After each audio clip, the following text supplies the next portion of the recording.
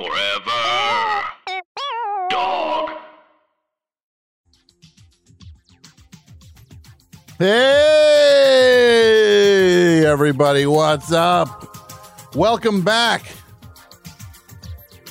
to another installment of the best show here on a Tuesday night in April of 2023. How are we all doing tonight? We got a fun one for you. John Vanderslice live in studio, going to be playing a special, very unique, very exclusive set of music tonight. Big Joanie from England. Got a set from Big Joanie coming up later in the show. And I'm going to say this. John Vanderslice. He's going to come in the studio and talk. He's going to blow your bleeping mind when this guy starts talking. You better get ready. Because, no joke,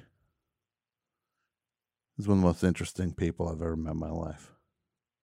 And we're going to get to the bottom. You're going to hear some things with this guy that you never heard no one talk about before. And I'm just going to say, the best show is not endorsing these things. We are not encouraging the things that John will talk about. This is not a how-to. This is just one person talking about their life. So don't miss it. You will not regret it. It's going to be fun and interesting. So the phone number 201. And you know what we're going to do? Open Phone Tuesday. How about that? Let's do some Open Phone Tuesday, everybody. You get on the phones, 201-989-0012. You call up. I'll talk to you, whatever you want to talk about. Open Phone Tuesday. Coming your way. I'm telling you, this Big Joanie, this is one of the most amazing bands going. You get ready for that. Your head's going to explode. Vanderslice always kills it. Our conversation is going to melt your bleeping head. This is one for the books. Get ready. And I say, play the theme.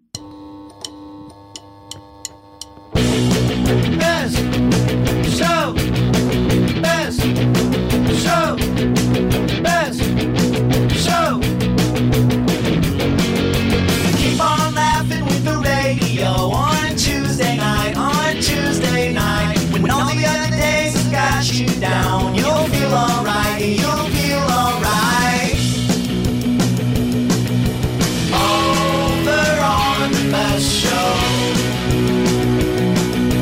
Over on the best show. Best show. Best show. Best show.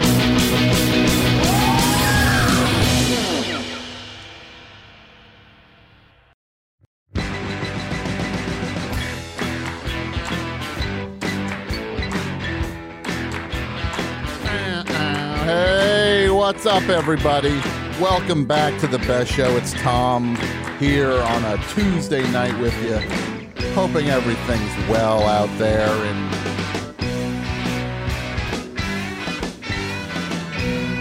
Earthland. How are ya?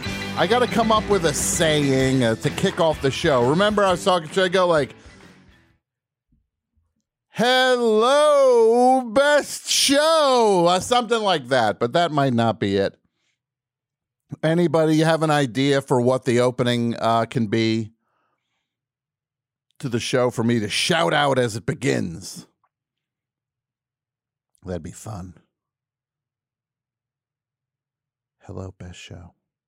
Oh, we just heard Jay Dilla from the Donuts classic. Donuts album. Working on it. Then we heard the source material, 10cc, worst band in the world. One of the all-time great songs, one of the all-time great samples of a song. That's how you do it. The phone number, 201-989-0012. We're going to be taking some calls, open phones. We got John Vanderslice in studio. We got Big Joanie coming up later. And again, I'm not trying to hang too much of a lantern on it, put a hat on a hat. I'm not trying to put a hat on a hat, hang a lantern on it, put a pin in it. But me and JV, John Vanderslice, sounds like a Tenacious D lyric. And me and JV. Got two JVs. I got Julia Vickerman, got John Vanderslice. So many JVs. And this year I made the JV squad for track. I'm very excited. I'm kind of doing a never been kissed kind of thing where I'm pretending I'm a high school student and I'm getting away with it. You should see me. I'm going through the high school and I'm just like, you guys check Reddit today? What's up with that? These kids can't tell the difference. They think I'm one of them. I'll say things in the hall. All my Swifties represent. They're falling for hook, line, and sinker. I'm running through the thing. I'm yelling out, anybody get this new Gym Class Heroes record? These kids are flipping out. They think I'm the coolest kid in school. And yeah, thank you. Somebody in the chat. Tom's a jock now. I am a jock now. And I often play jock jams. Y'all ready for this? I'll just be like, I got my iPod 13. But you should see me on this track team. Do I cheat? Yes. I go through the woods. They are so stupid.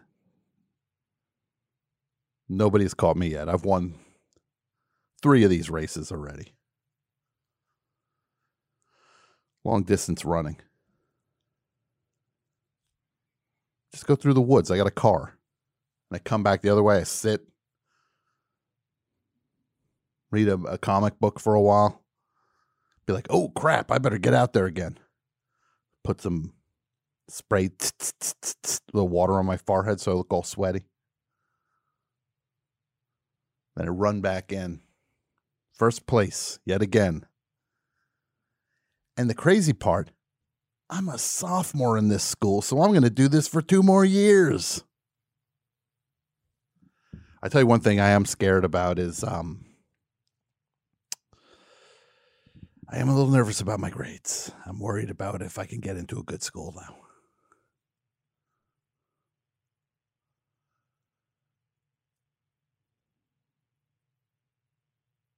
The clock on the wall tells me it's time to ask this question. Do I have my horseman here? Jason. We need a sounder for that. Oh, we have like the sound of thunder and horses. That you are reading my mind with that. Okay, I'll make it. I need you to make it. We'll get someone else to make that. No. I want you to make it. So we have Jason Dudio Gore. I welcome you to the show. Thank you, Tom. How are you? I'm good. Do we have AP Mike? I'm here, Tom. How are you? I'm good. We have AP Mike. Last but certainly not least, do we have Jersey Pat Byrne? Woo! Bam! See, everybody's got one now. Jason. Mike. Pat. Bam! Isn't that exciting?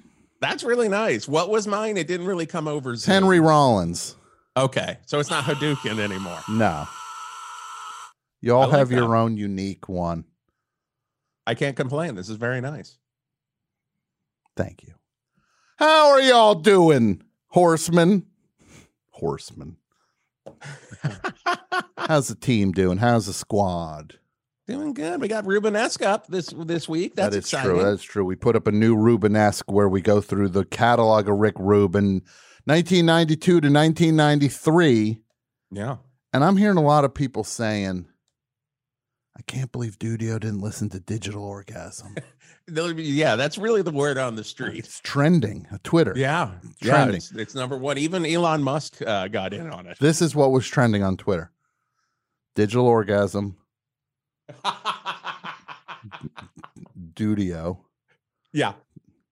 Jason Gore didn't listen to Digital Orgasm's Do It album. Was That trending. really hit hard. Hashtag. Yeah. Yes, people, it bummed me out. I don't know what to do. I've lost faith in humanity. It's Guys, Jason. I'm gonna do it.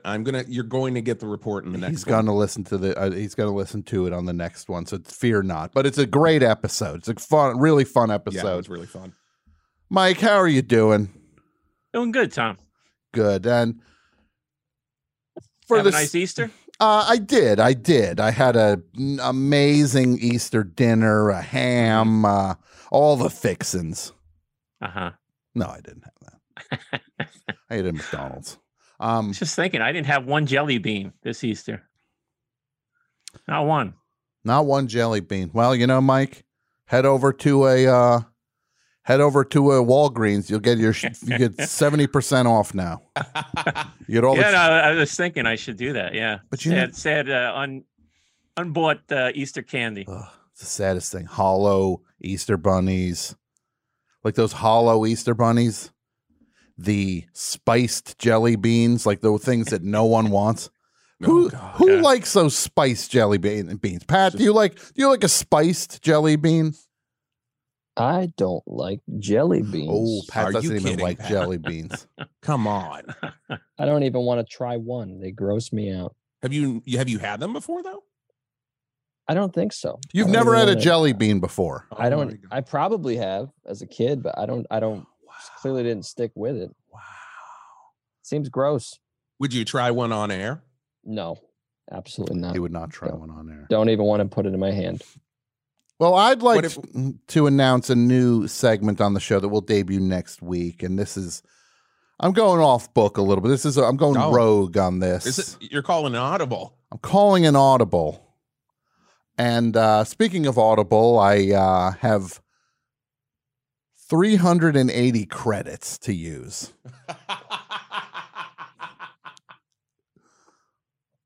How many freaking audiobooks am I supposed to listen to? Look at that Matthew Perry one. Have you heard it? I'll listen to that. It doesn't even sound like it's Matthew Perry, but it's Matthew Perry. Guy puts It's really down creepy and Keanu. sad. Guy puts down Keanu Reeves multiple times. Like I talk hated that. talk about not reading The Room. Everybody likes Keanu Reeves. I've been going through the John Wicks. How far in are you? I just am halfway through the third one. I saw the second one in theaters. Mhm.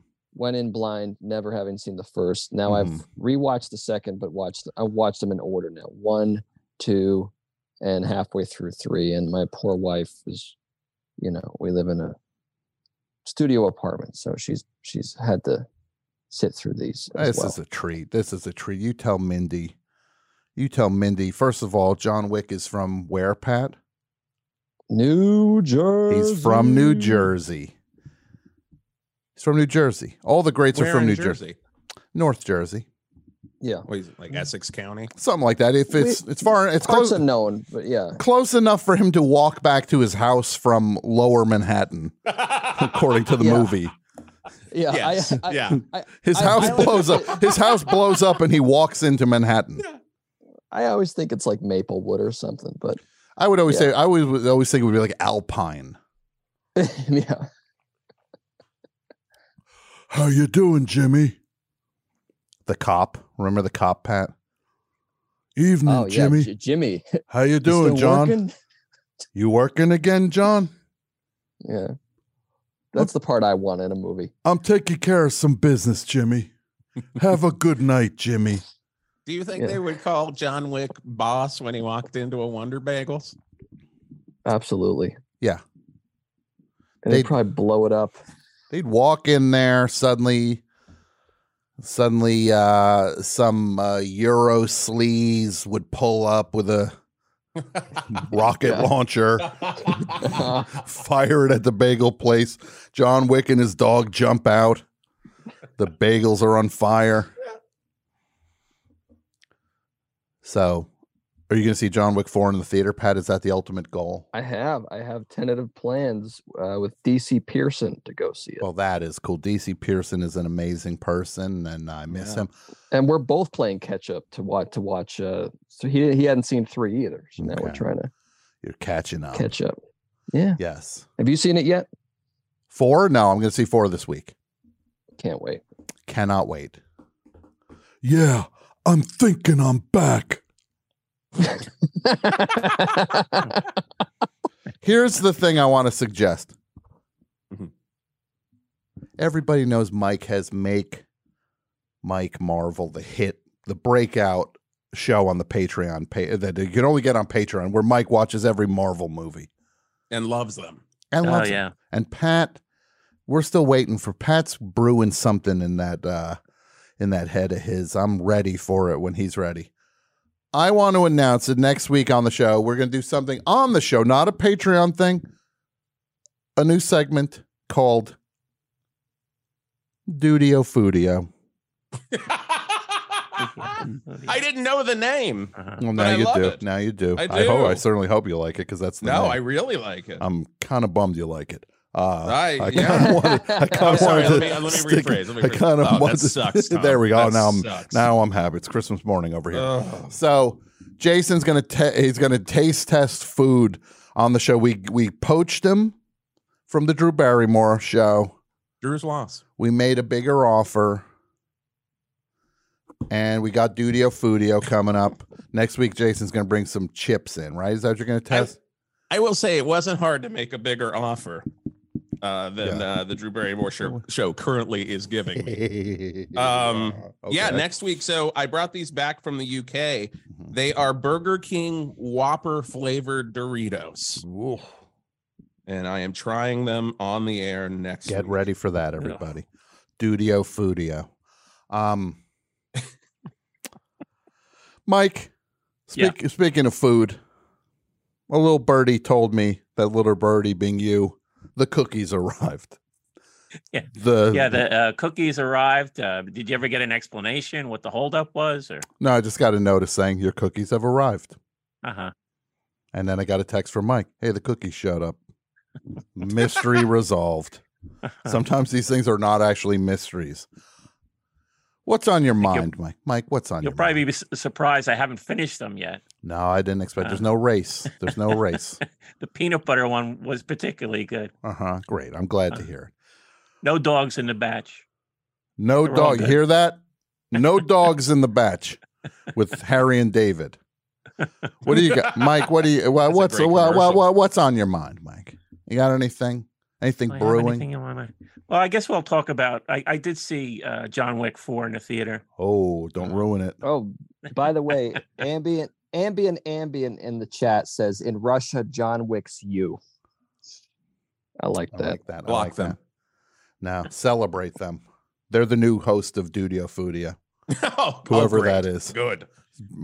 Jason, send that bag of chips over to them. I'll give me your address. Ambient. Overnight them. I want you to overnight. Yeah, no, I'll drive them. out of pocket. No. Did you see Flea's tweet? Back when he was I in love Target. any. I That's love the any most- conversation that yeah. starts with "Did you see Flea's tweet?" No, I didn't. Tell me about Flea's No. tweet. Flea apparently had a dilemma in a Target, and I could relate to it. He went in, all the employees were swamping him for photos and stuff. Do you relate to Then he had that? What's that? You relate to that? What am I doing No, wrong? I'll get to the part where I can relate to. No I more haven't gotten to the autographs. part. No more autographs. I'm just trying to shop at Target. Can't you treat me like a normal person?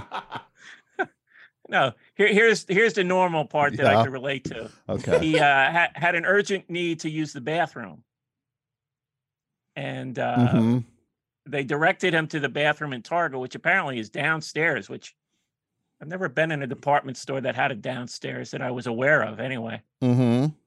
And he gets down there, and there's a line of he claims 10 people online at a Target's bathroom in the basement. Which I thought that was the most amazing aspect of this story. I mean, department stores are notoriously well hidden. I think you've discussed this in the past. You know, it's always kind of an effort to find where the bathroom is in a Home Depot or a Lowe's. You know, any idea? No, but I'll say this, Mike. I'll say this. We talked about that. It is relatively difficult to find the bathroom in some of these establishments. But nothing is more of a game than a grocery store bathroom. Oh, yeah. Which cooler am I walking past?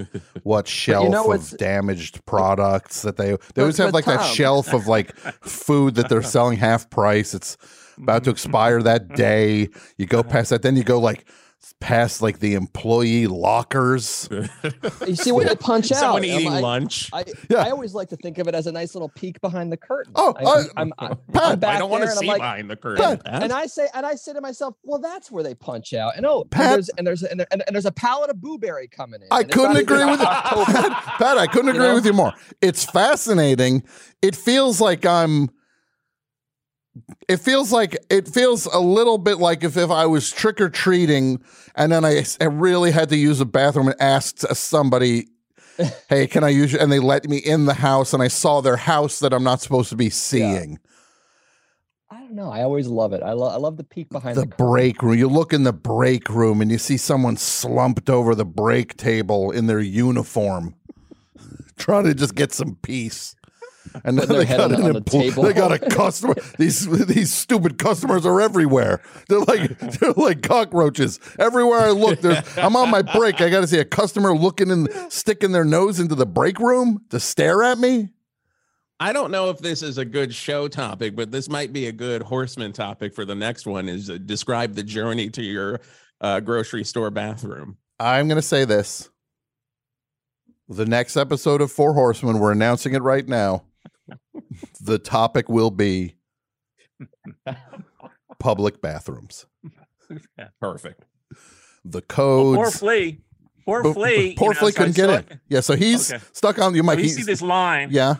And then he wants to play the celebrity card. You know, I mean, he just got all these pictures taken. Yeah. So he asked an employee if, he could direct him to the employee's bathroom. Then it was an emergency. And the employee says, your band sucks. It's for employees only.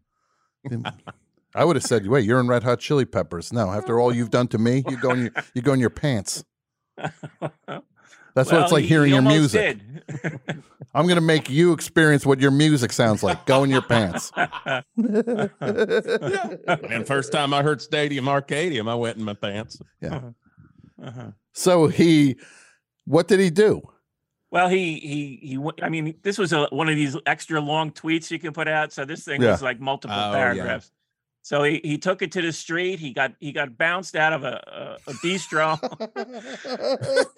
Was he in trying Los to Angeles? Go one or two? Do we know this? Is this in Los Angeles? It sounds like two. I mean, it sounds like two. Yeah, for this to be such the more emergency. Is this Los Angeles? With a two. Do we know if this in is LA? This is I can't believe this happened in LA. I think I know which Target he's talking about. I think it's the one over kind of near where UCB Sunset.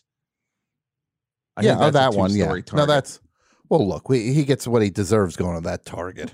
Yeah. That weird. Mike, there's been this Target song out of it. This Target. Yeah. Going down to the Target bathroom. I'm gonna go and I can't get in there. Gonna be what the hey. Tried to go in the basement. Gotta go to the bathroom.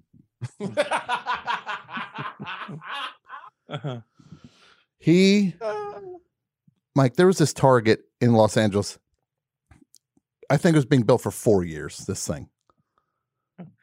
Prime real estate took forever to build. You'd think they were building the pyramids. This thing took us so long. amazing in the chat. Somebody says, go to the bathroom under the bridge. Thank you so much. There it is. He said, working on, what's he doing going to that Target?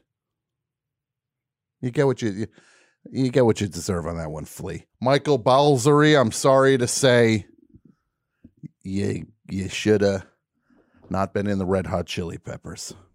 Oh, he said he was going there for nose clippers and nail clippers. I give him credit. Good deals at Target on those. I do like Flea. I'll say this. Yeah. Flea, I like him. I like everything about him except one thing. The band he's in. It's a big one. It's a big thing I don't like about him, but it's only one thing. Yeah. Yeah. I'm going to save it for the pod, but I don't think I've ever gone to the John in a Target.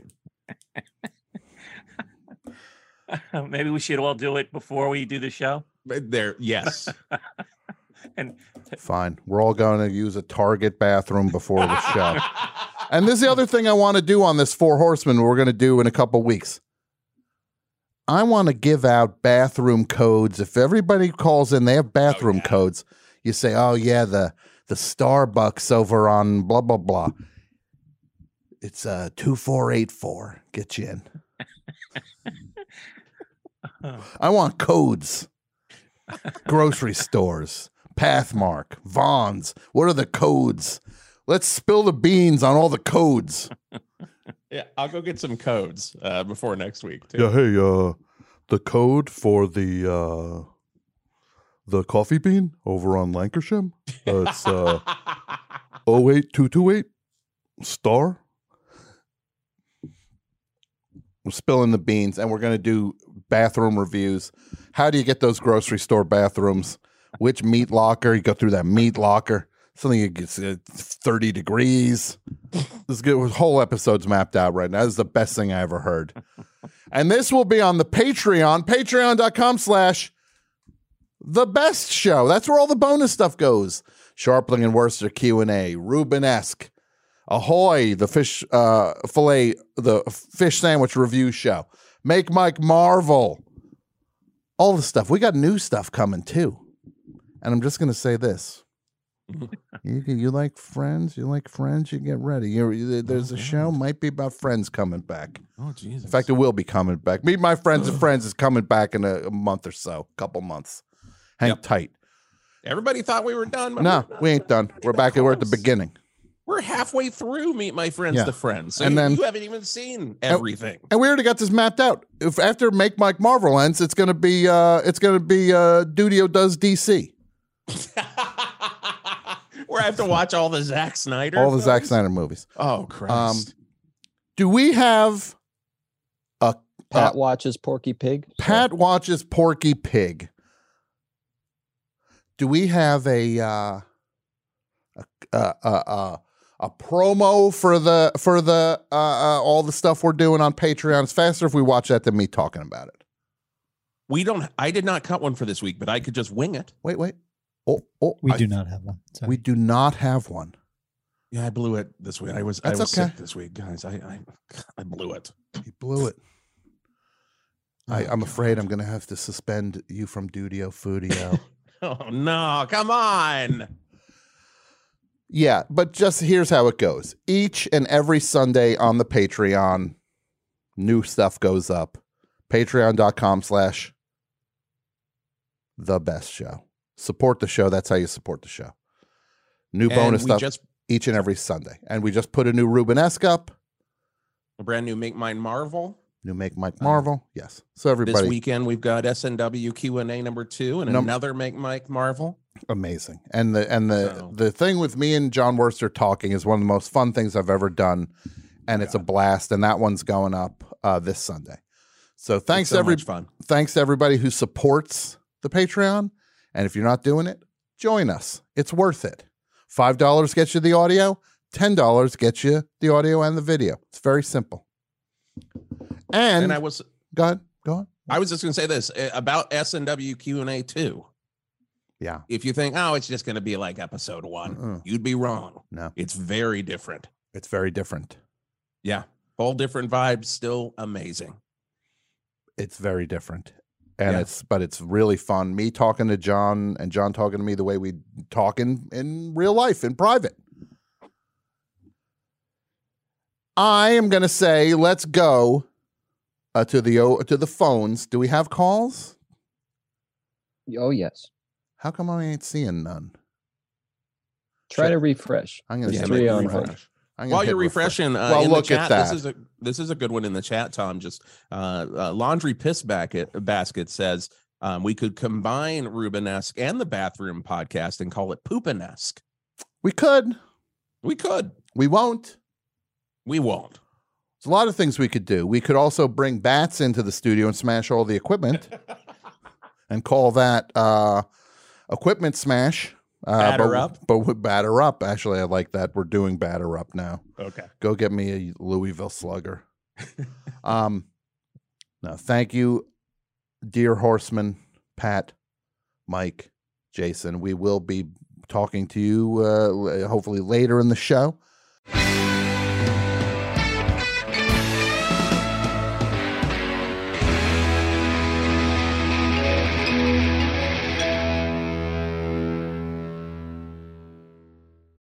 Hi, everybody. Tim Heidecker here. We have a brand new office hours that just came out of the oven. We've got legendary psych rocker Ty Siegel.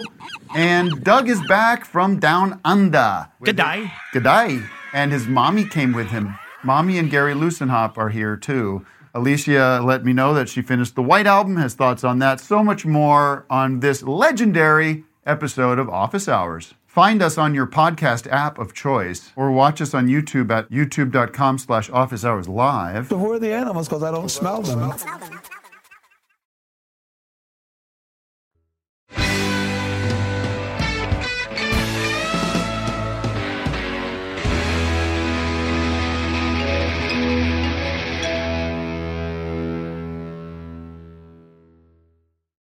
I'm going to take it to the callers now. It's the callers' turn to talk. 201-989-0012. Let's see what the callers have to say.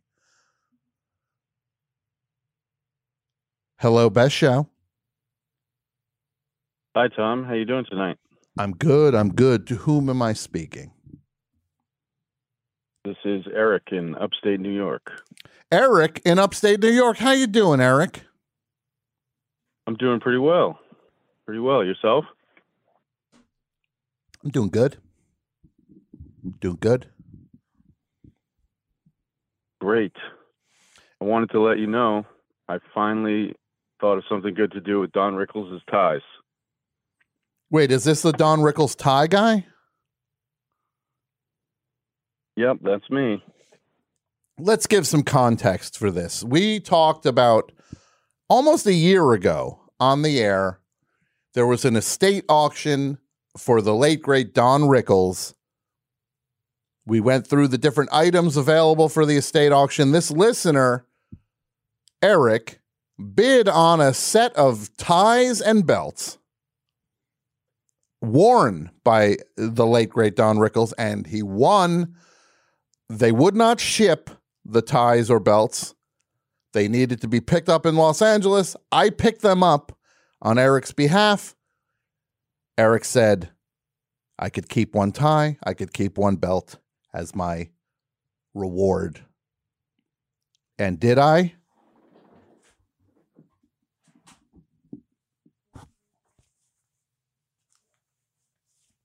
I think you did.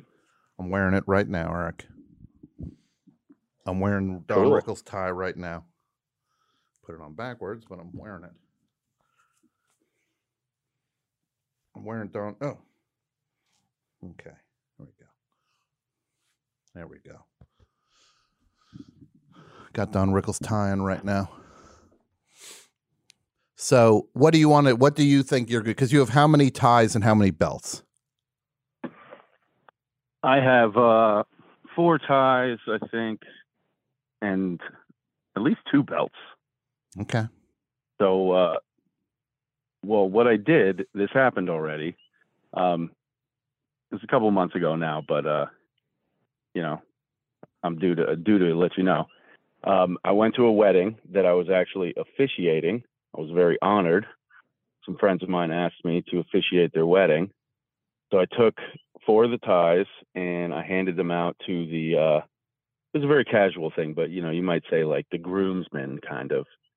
And then the elastic belt I was able to actually put on, and it went great with my suit. And, 4 or 5 of us and the groom took a bunch of goofy pictures wearing Don Rickles ties. So everybody got to share in it.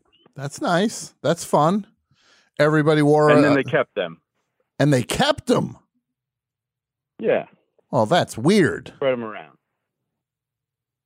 That's just weird. You gave the ties away. Yeah, no, isn't that what you're supposed to do at a wedding? Like, everybody gets a little memento from the time we had together. That's your call. Not me, man. Ain't nobody wearing this tie. Except Tom. Goes from Don Rickles to Tom. The circle. Will it be One of the guys actually found a picture of him wearing the tie that I gave him. So I think actually he won. Okay, well, if anybody can find a picture of Don Rickles wearing this tie that I'm holding up right now, find a picture of it for me. If you find a picture of Don Rickles wearing a nice gold and purplish, it's a very nice tie. I would like a picture of him wearing that tie so that I can show that, am I in the league of a Don Rickles? Yes, I am. Is the circle, the continuum moving on and on? Yes, it is. Anything else, my friend? And look, I appreciate the tie. That was very kind of you. Well, I'm glad you still got it. Oh, I still got it. Would you like to hear my Flea impression? Why not? A long time ago, I used to play in this punk rock band called Fear. Am I talking to Flea? Wait. Flea, put Eric back on.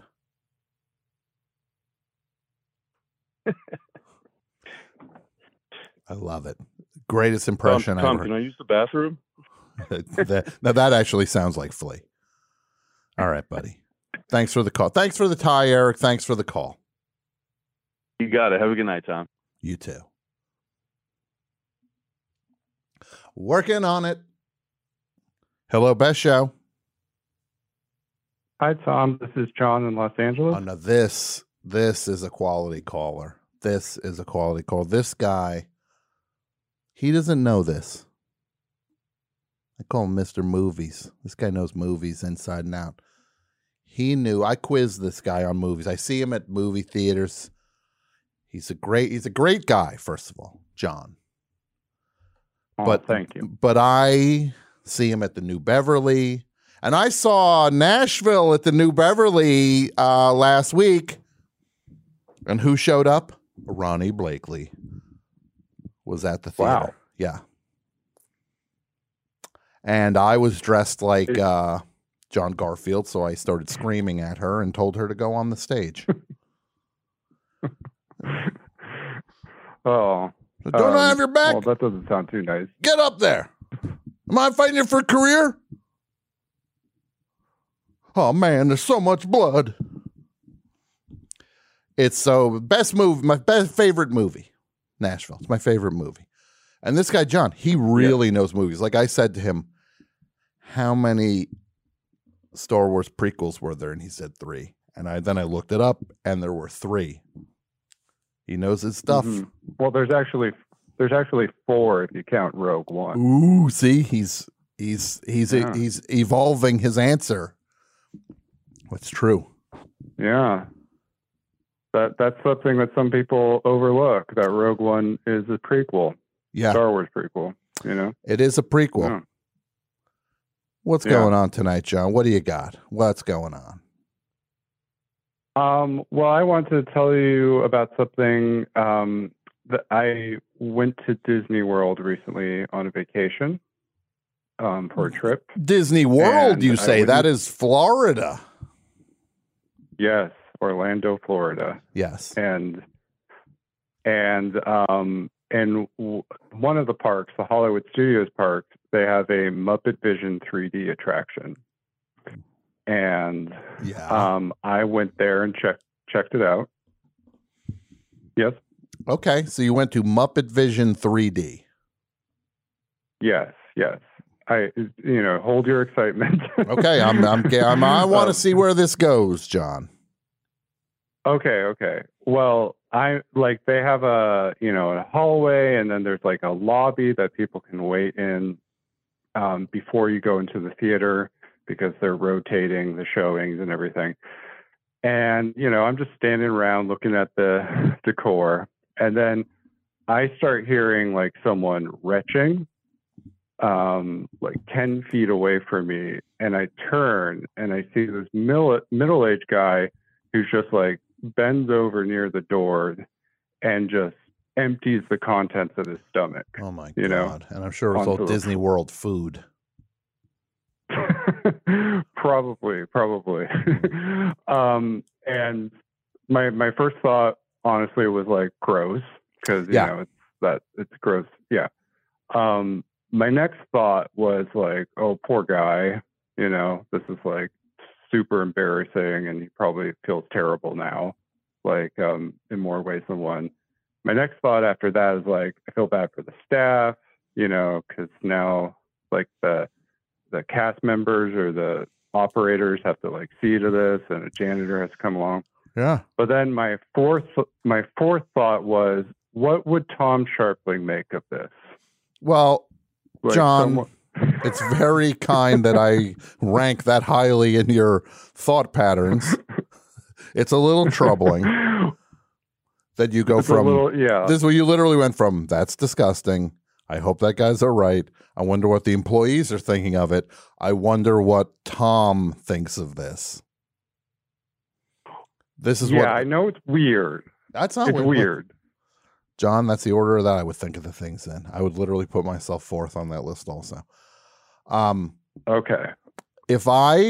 First of all, I'll say this. If I was at Disneyland or Disney World and I had to throw up and I had eaten food there, I would go back to the place where I got the food. And I would go, excuse me, what's your return policy?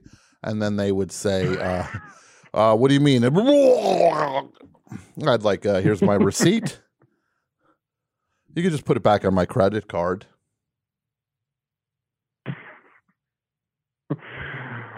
But I mean, how do you feel about like someone doing that before they're waiting for a Muppets attraction? Because you're not, Well, I would usually think that would happen after the Muppets attraction.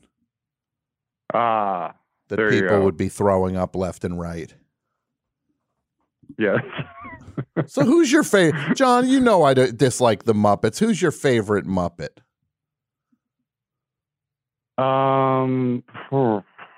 That's a tough one. I like the Swedish Chef. I like his bit. I like his game and everything. Okay. There's something weird about his hands, but it's like pretty simple, and he seems like he doesn't seem as like desperate as the other Muppets. He just seems kind of like aloof in his own deranged world, And I know you've said that they're not funny, but I like Statler and Waldorf. Okay. Like what they say might not be funny, but just the fact that they're always there in that opera seat. Okay. Being the show that they obviously don't like week in, week out. Yeah. Like there's something absurd about that I find very funny. Well, I would say what they probably did was they probably are patrons of the theater where they're like they have like a local subscription to a theater and they just go to whatever's playing at the theater. Oh, yeah, like at the Hollywood Bowl. Like at the Hollywood Bowl, or there's local community theaters where they get different acts come through, and then you're seeing, Gypsy Kings, and then you're seeing, Jose Feliciano, and you're seeing whoever is just playing through town, who comes through touring. Yeah.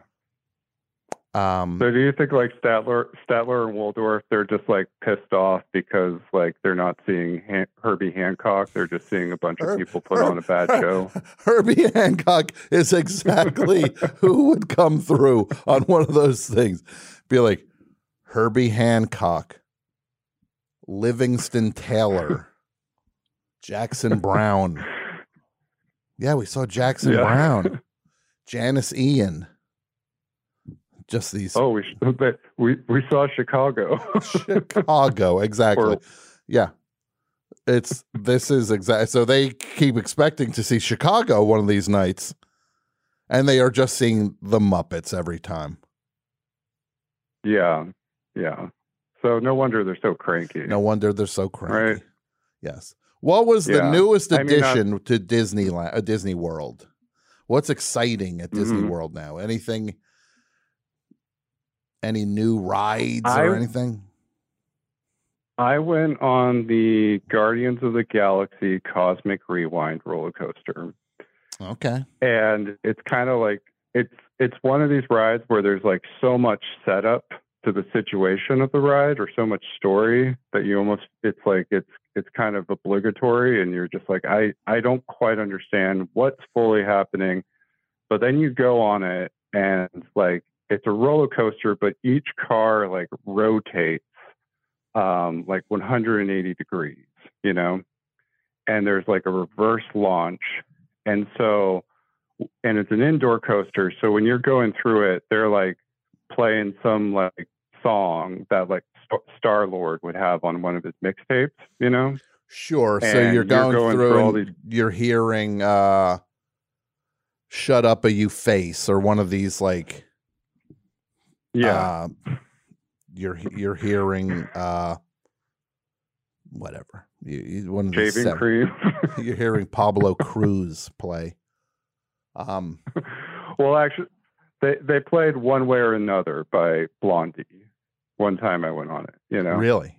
And okay. Yeah. So like so that's playing loud and you're going on this like roller coaster and your car's rotating and it just creates this like continuous wave motion, you know, and there's all this like there's like these video elements or these installations and everything. And I would say like the ride itself was just like pure theme park fun, you know? Sure. Like the type of thing that you hope for when you go there, you know? Now, are you dealing with Ronnie the raccoon and all the other crew? Are they all there? Yeah, you are. Glor, I mean, Ronnie the raccoon, Space Lord, Mother. Yeah. Twig guy. Twig man. Yeah. Twig man. Yeah. Like they're there.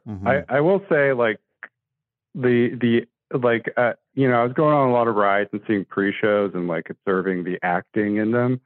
And like Chris Pratt in that pre-show video seemed kind of checked out. What? You know? Yeah. Now, I gotta just say, look, of course he's checked out. This guy's on fumes now. He is now the voice of Mario. Mm-hmm. And I was excited to see that right-wing lunatics were saying that Super Mario Brothers was successful because it's an anti-woke movie. Who could you imagine spending more than 15 seconds of your life figuring out takes like that you are going to go peddle to other people? Well, the reason this is successful is because it's anti-woke. What? Same people who are moaning about that there's like the rainbow bridge at the rainbow track or whatever that thing that's in every game with it.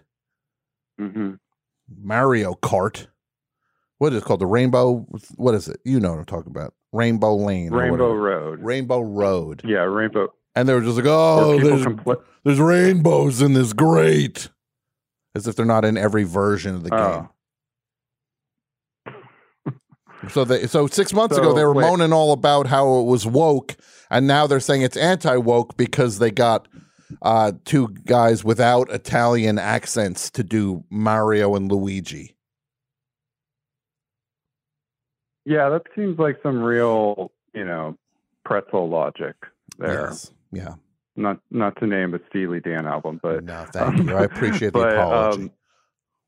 Yeah, I'm sorry about that. But yeah, I don't understand that. I think that's kind of indicative of just what the internet has done to everyone's brains. Yeah, internet ain't done us no good. No. I mean, it's done like 10% good, and then the other 90% is pretty bad. Bad news, Jack. Now, John. Yeah. I'm going to just tell you this. Another John is going to be on the show tonight, John Vanderslice. Get ready for this conversation we have, John. Get ready. That's all I'm going to tell you. Get ready. Okay. All right, I look forward to it. Okay. All right, I'm going to say good. I'm going to take another couple calls, and then we'll have John Vanderslice playing live. So thank you, John. All right. Talk to you later. Mate. Working on it. Hello, Best Show. Hello, Best Show. Anyone here? Is there anybody out there?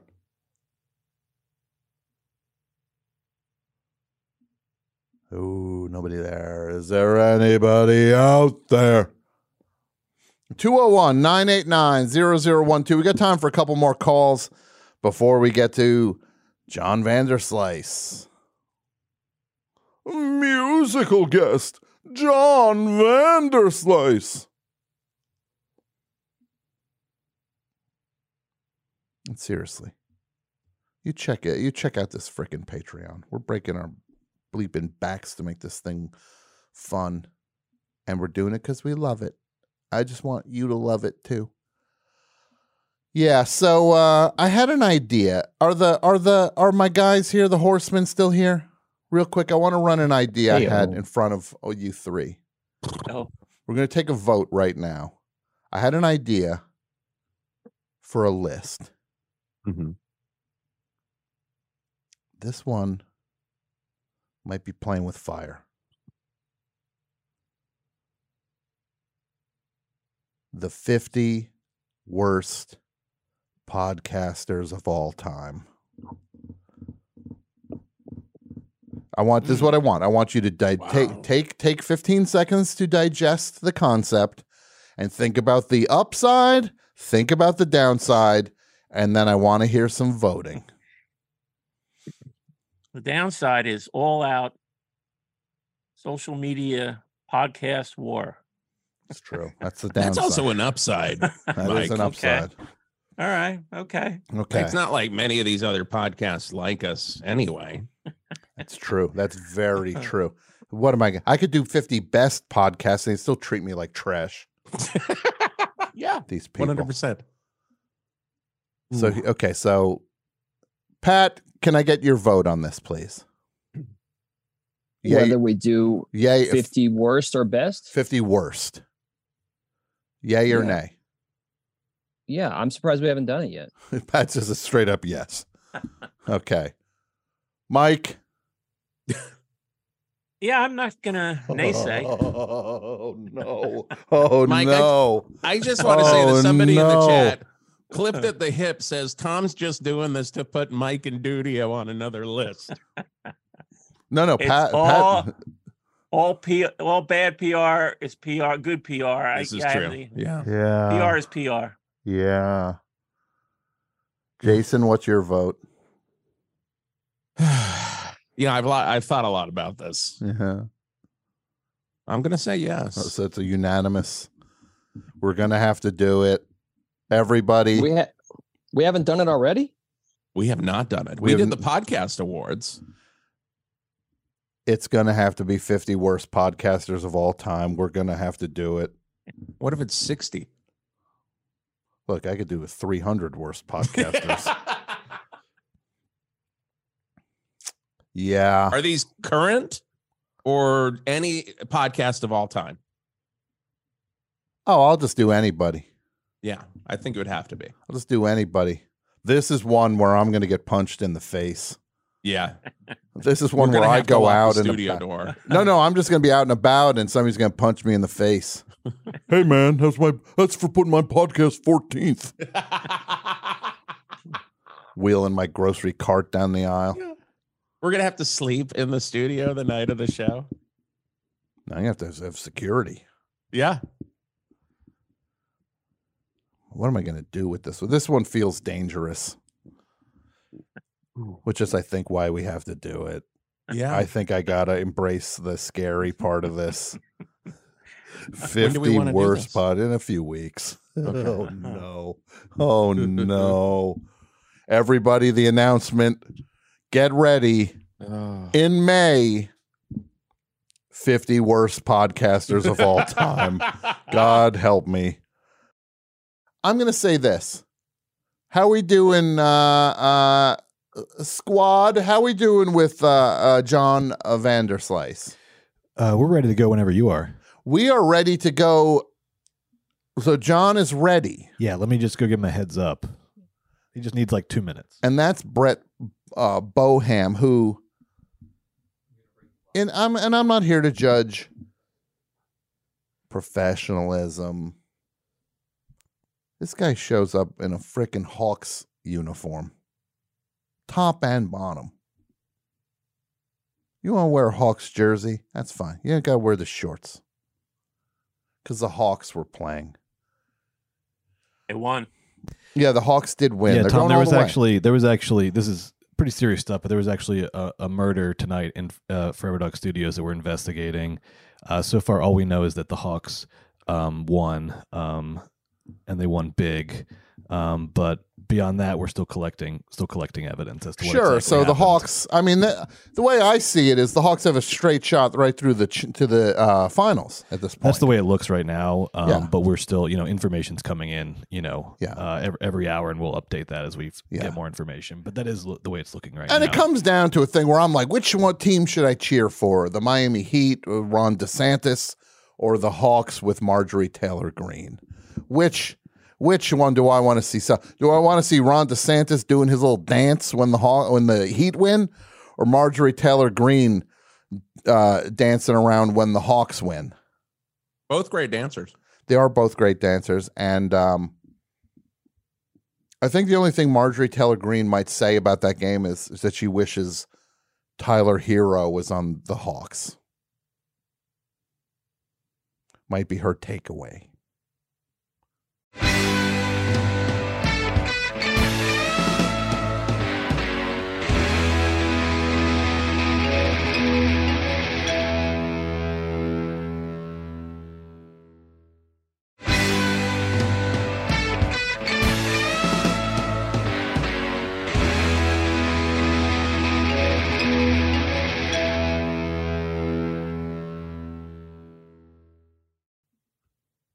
So let's see. John Vanderslice is going to do an exciting set of live music made just for tonight. Can we throw it to John? Without further ado, John Vanderslice.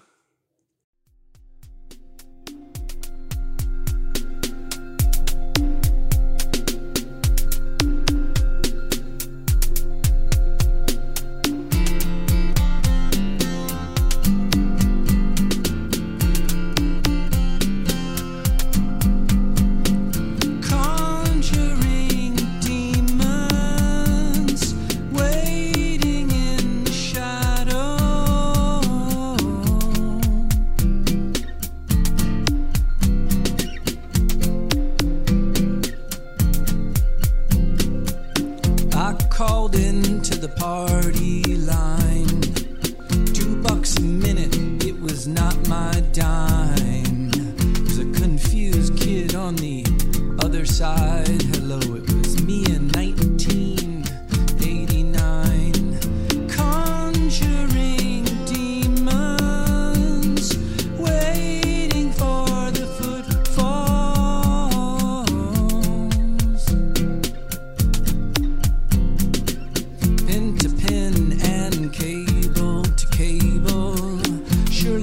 conjure that demon, we are able. I once held that mystery in my hand. Not since. How many chances do you think we get?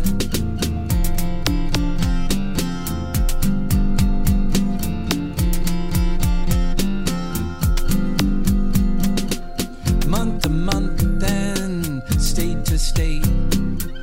Burn the sails and cut that acetate. Lowest I'll play for is 225. That's the minimum to keep the dream alive. Conjuring demons waiting in the shadows.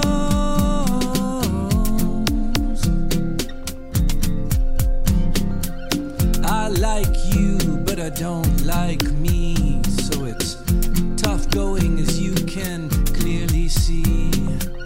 Hot to cold and cable to cable. Surely we can conjure that demon, we are able.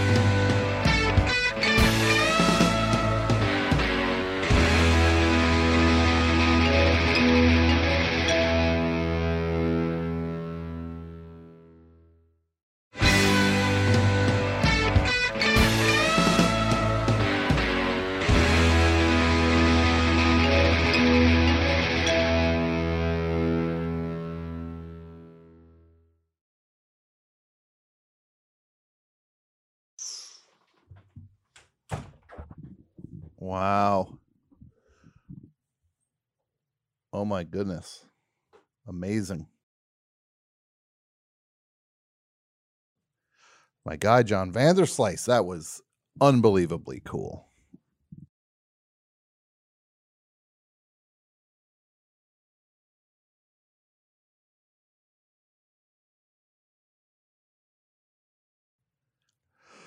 John is so amazing.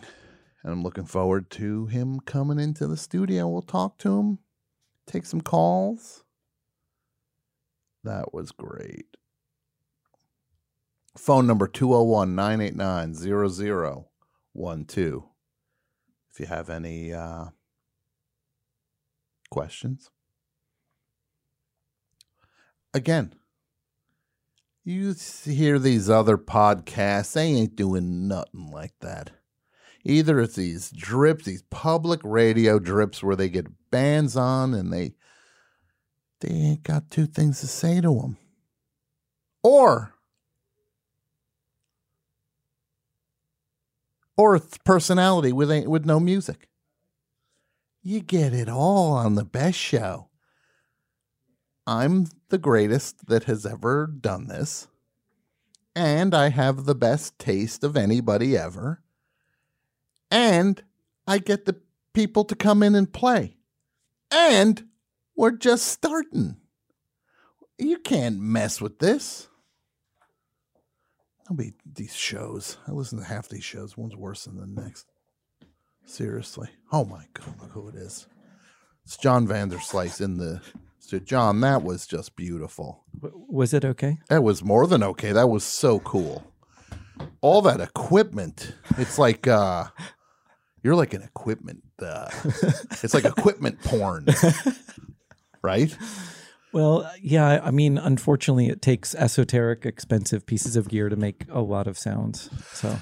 Yeah, and what was that? What was that? What's the thing that's like the 45-degree angle? So those are two early 2000s Electron kind of drum machine sound modules. Okay. That used to be very reasonably priced, like maybe $500, and then Sophie and Arca got a hold of them and made amazing records with them. And so now they're really they're not made anymore. They're super collectible. Yeah. And they're like $3,000 to $4,000 each, which is a shame, but they're worth it.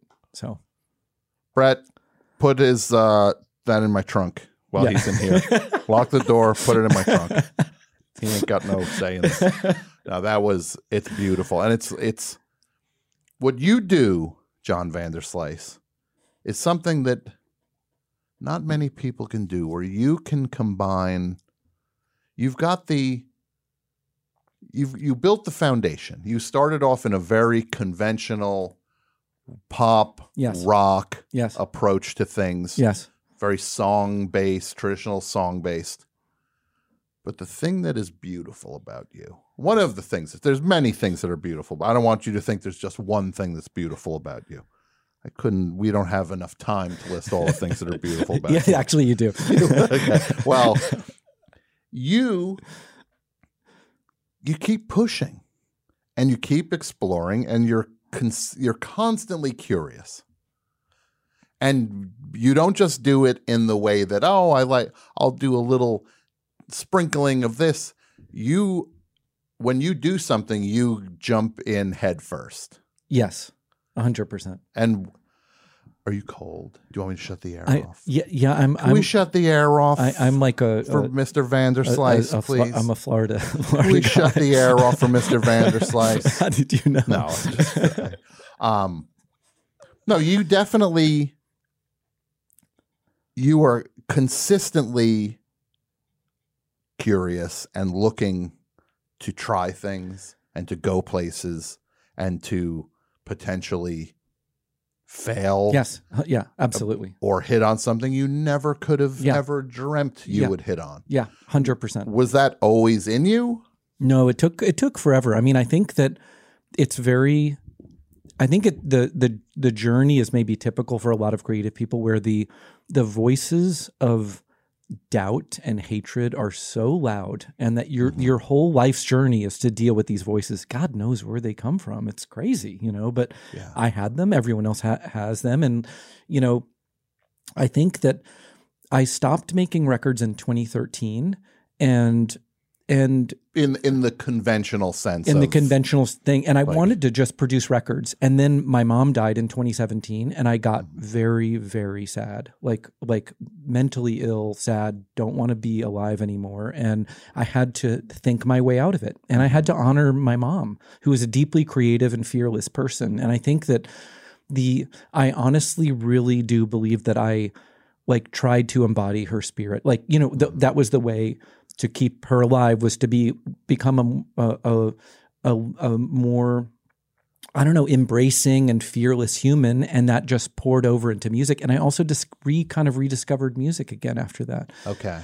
And then I realized that musicians, creative people, are at their best when they're unfamiliar with systems of creation, right? So I stopped playing guitar pretty much, and I started just doing a lot of improv electronic music, and then integrating vocals in with that, and then trying to bring in other elements of stuff that I was obsessed with. And then before long, it was like an unknowable kind of journey for me. And that's where I am. Sure. And when you felt in 2013, did you feel you had been doing this for 20 something years at that point? Yeah. Did you feel like, hey, I did it. I don't know where else to go? Is that what you were at that point? What did that feel like? I could feel myself making bad records. How we always wonder, do artists know they're making inferior work? Yeah. And I made a record called Dagger Beach that year, and the first four songs are really solid, and then the record just tanks. Wow, okay. and it takes, you're so delusional in a creative in the creative rush to complete a record, it's like a fog of war. You really don't have any insight. But after about 6 months, I listened to that record on a run. And I remember I was running in the hills of Miraloma Park in San Francisco, and I just stopped and I was like, man, this sucks. You know what I mean? But then I was like, thank God that I have this insight, because this is every artist that we know. Come on, everyone, the Kinks, Neil Young, it doesn't matter. Hits everyone. A point and they're out, but that means they're on the journey. They're on the journey. Because if you're on the journey, nobody's going to bat 1,000 on the journey. Yeah, 100%. I mean, I've been doing episodes of this show pretty much weekly since 2000. Yeah. With little pops in and out here and there. And there can be stretches where we've plateaued for a while. And that's when I just know it's like, I can feel it hopefully before the audience truly feels it. Yeah. I'm hoping I have the instinct to realize I need to change something around before the audience catches on to that we're coming up light here in the inspiration column, and shake things up, try new things, get rid of old things, and doing that has been the saving grace for the show. I could never have been doing it for as long as we've been doing it if I didn't just try to rattle the cage every once in a while and change some core elements. Yeah, and you moved. I mean, that was a profound change for the best show. That was for every. I mean, it's in the logo. It's in the logo. Yes, there's a palm tree now. Yeah. It really, hearing you talk about this, it's not something that people want to talk about. It's a very scary thing to say. Yeah. I was off my game for this stretch. And I know where I was off my game. Yeah. I've been off my game in terms of when I'm in my writing career. I know when I'm not locked in and attuned to it. Yeah. And stuff's kind of okay, it's passable. Yeah. Like Dagger Beach, people, I'm gonna guess that you were ahead of, you were seeing it as a portent of where you could end up more than your audience was throwing tomatoes at you with, because you did it. But you can see the way it feels for me is like I can see the seams on this thing. Yeah. And I can see the stitching is starting to come apart. Did anybody notice yet? Yeah. They didn't notice yet, but I got to change something before they notice. Yeah, and that's what that feels like. So coming out of 2013, you were feeling, hey, maybe my role in music is changing to the point where I'll be on the other side of the glass. Yeah. I'll help other people fulfill their visions. Yeah. And was that a sad feeling? Was it a melancholy thing? It started so happily. I was like, oh, I get to have friends now. I get to be at home. I get to be in San Francisco and stay put and have some stability. And this is going to sound crazy, but the thing that got me, first off, I love being around bands. Bands are highly socialized, as you know. Bands are they're just the most fun people to spend time with. I love bands. It's very rare that I'm not happy in a room full of musicians on micro to macro level. They're just all good people who have there's so much collaborative energy that happens in music that I just find these people, a marvel.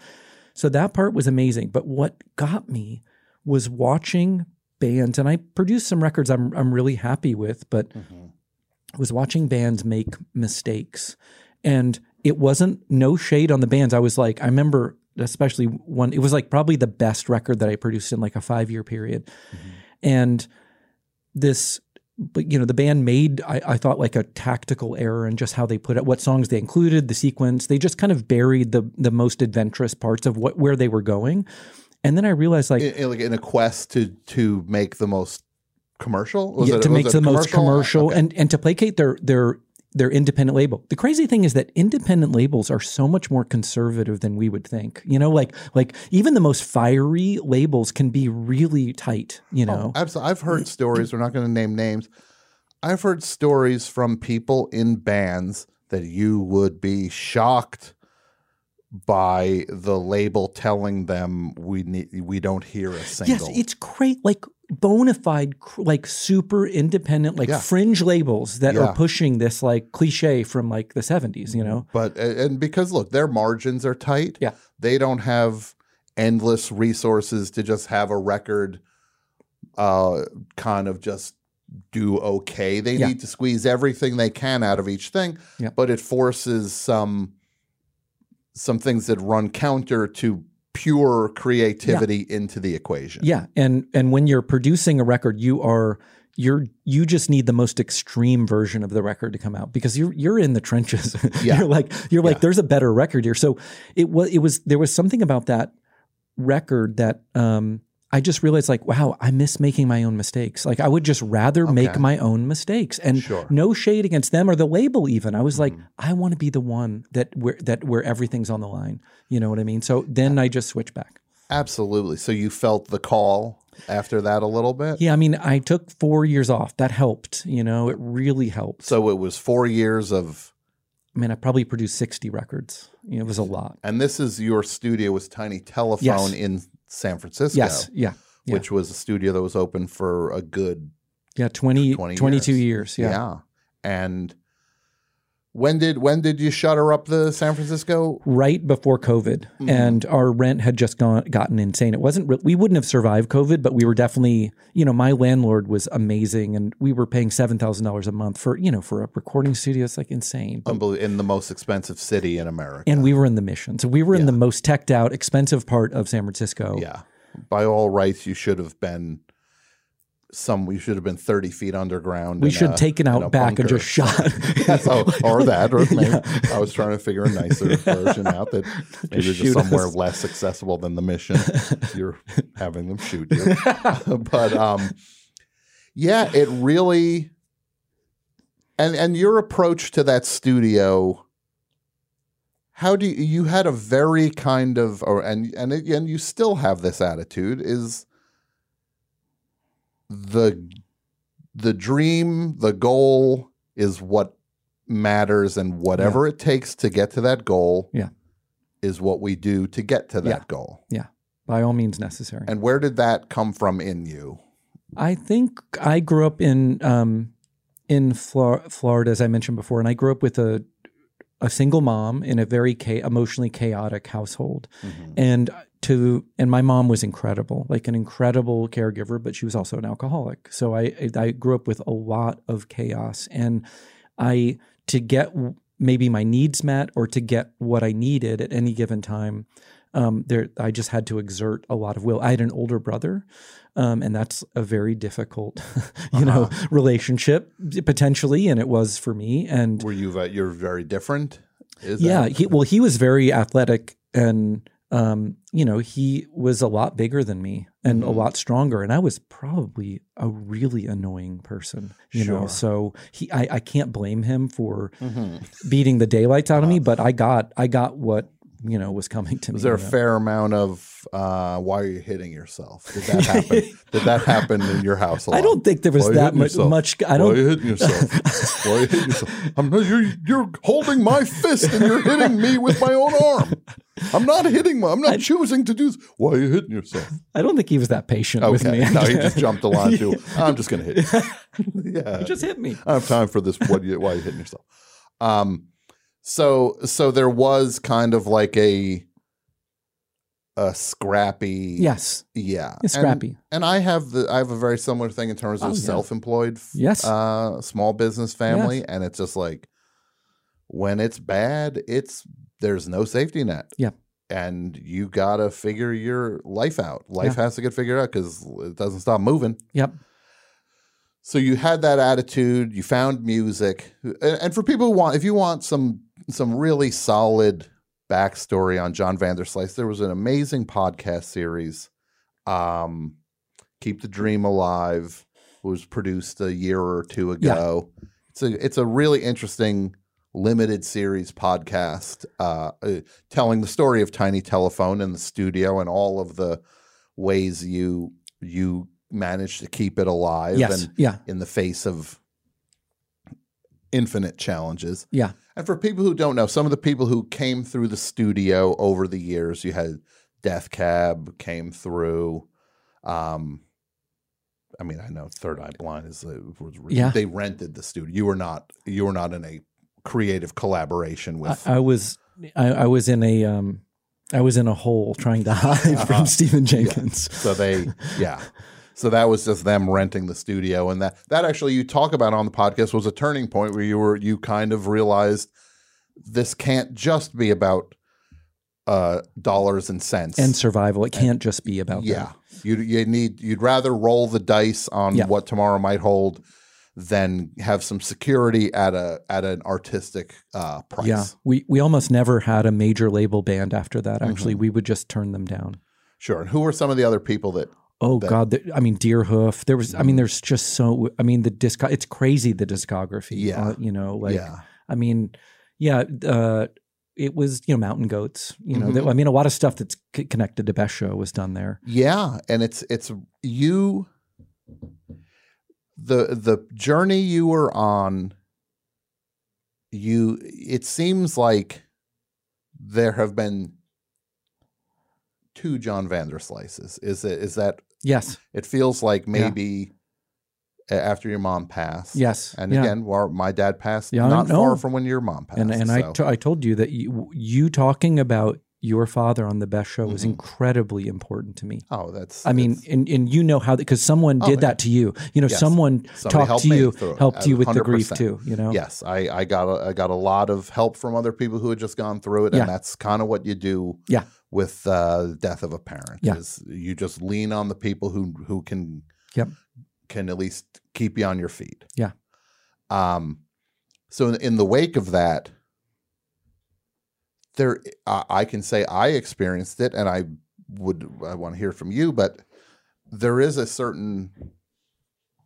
It sounds awful to say there's a freedom that comes from it because it's the worst thing that could ever happen. Yeah, but I know what you mean. But in the wake of it, you are still alive. Yes. And you realize I am still alive. Yeah. And you don't have to be as a fair amount of fear went away for me with certain things. It's just like, what am I waiting for? Yes, 100%. And you kind of die, like when your parent dies, like I died, in a sense. And so I had to be reborn. And that was a very complicated, painful experience. Yeah. And your version of that being reborn then in the wake of this death was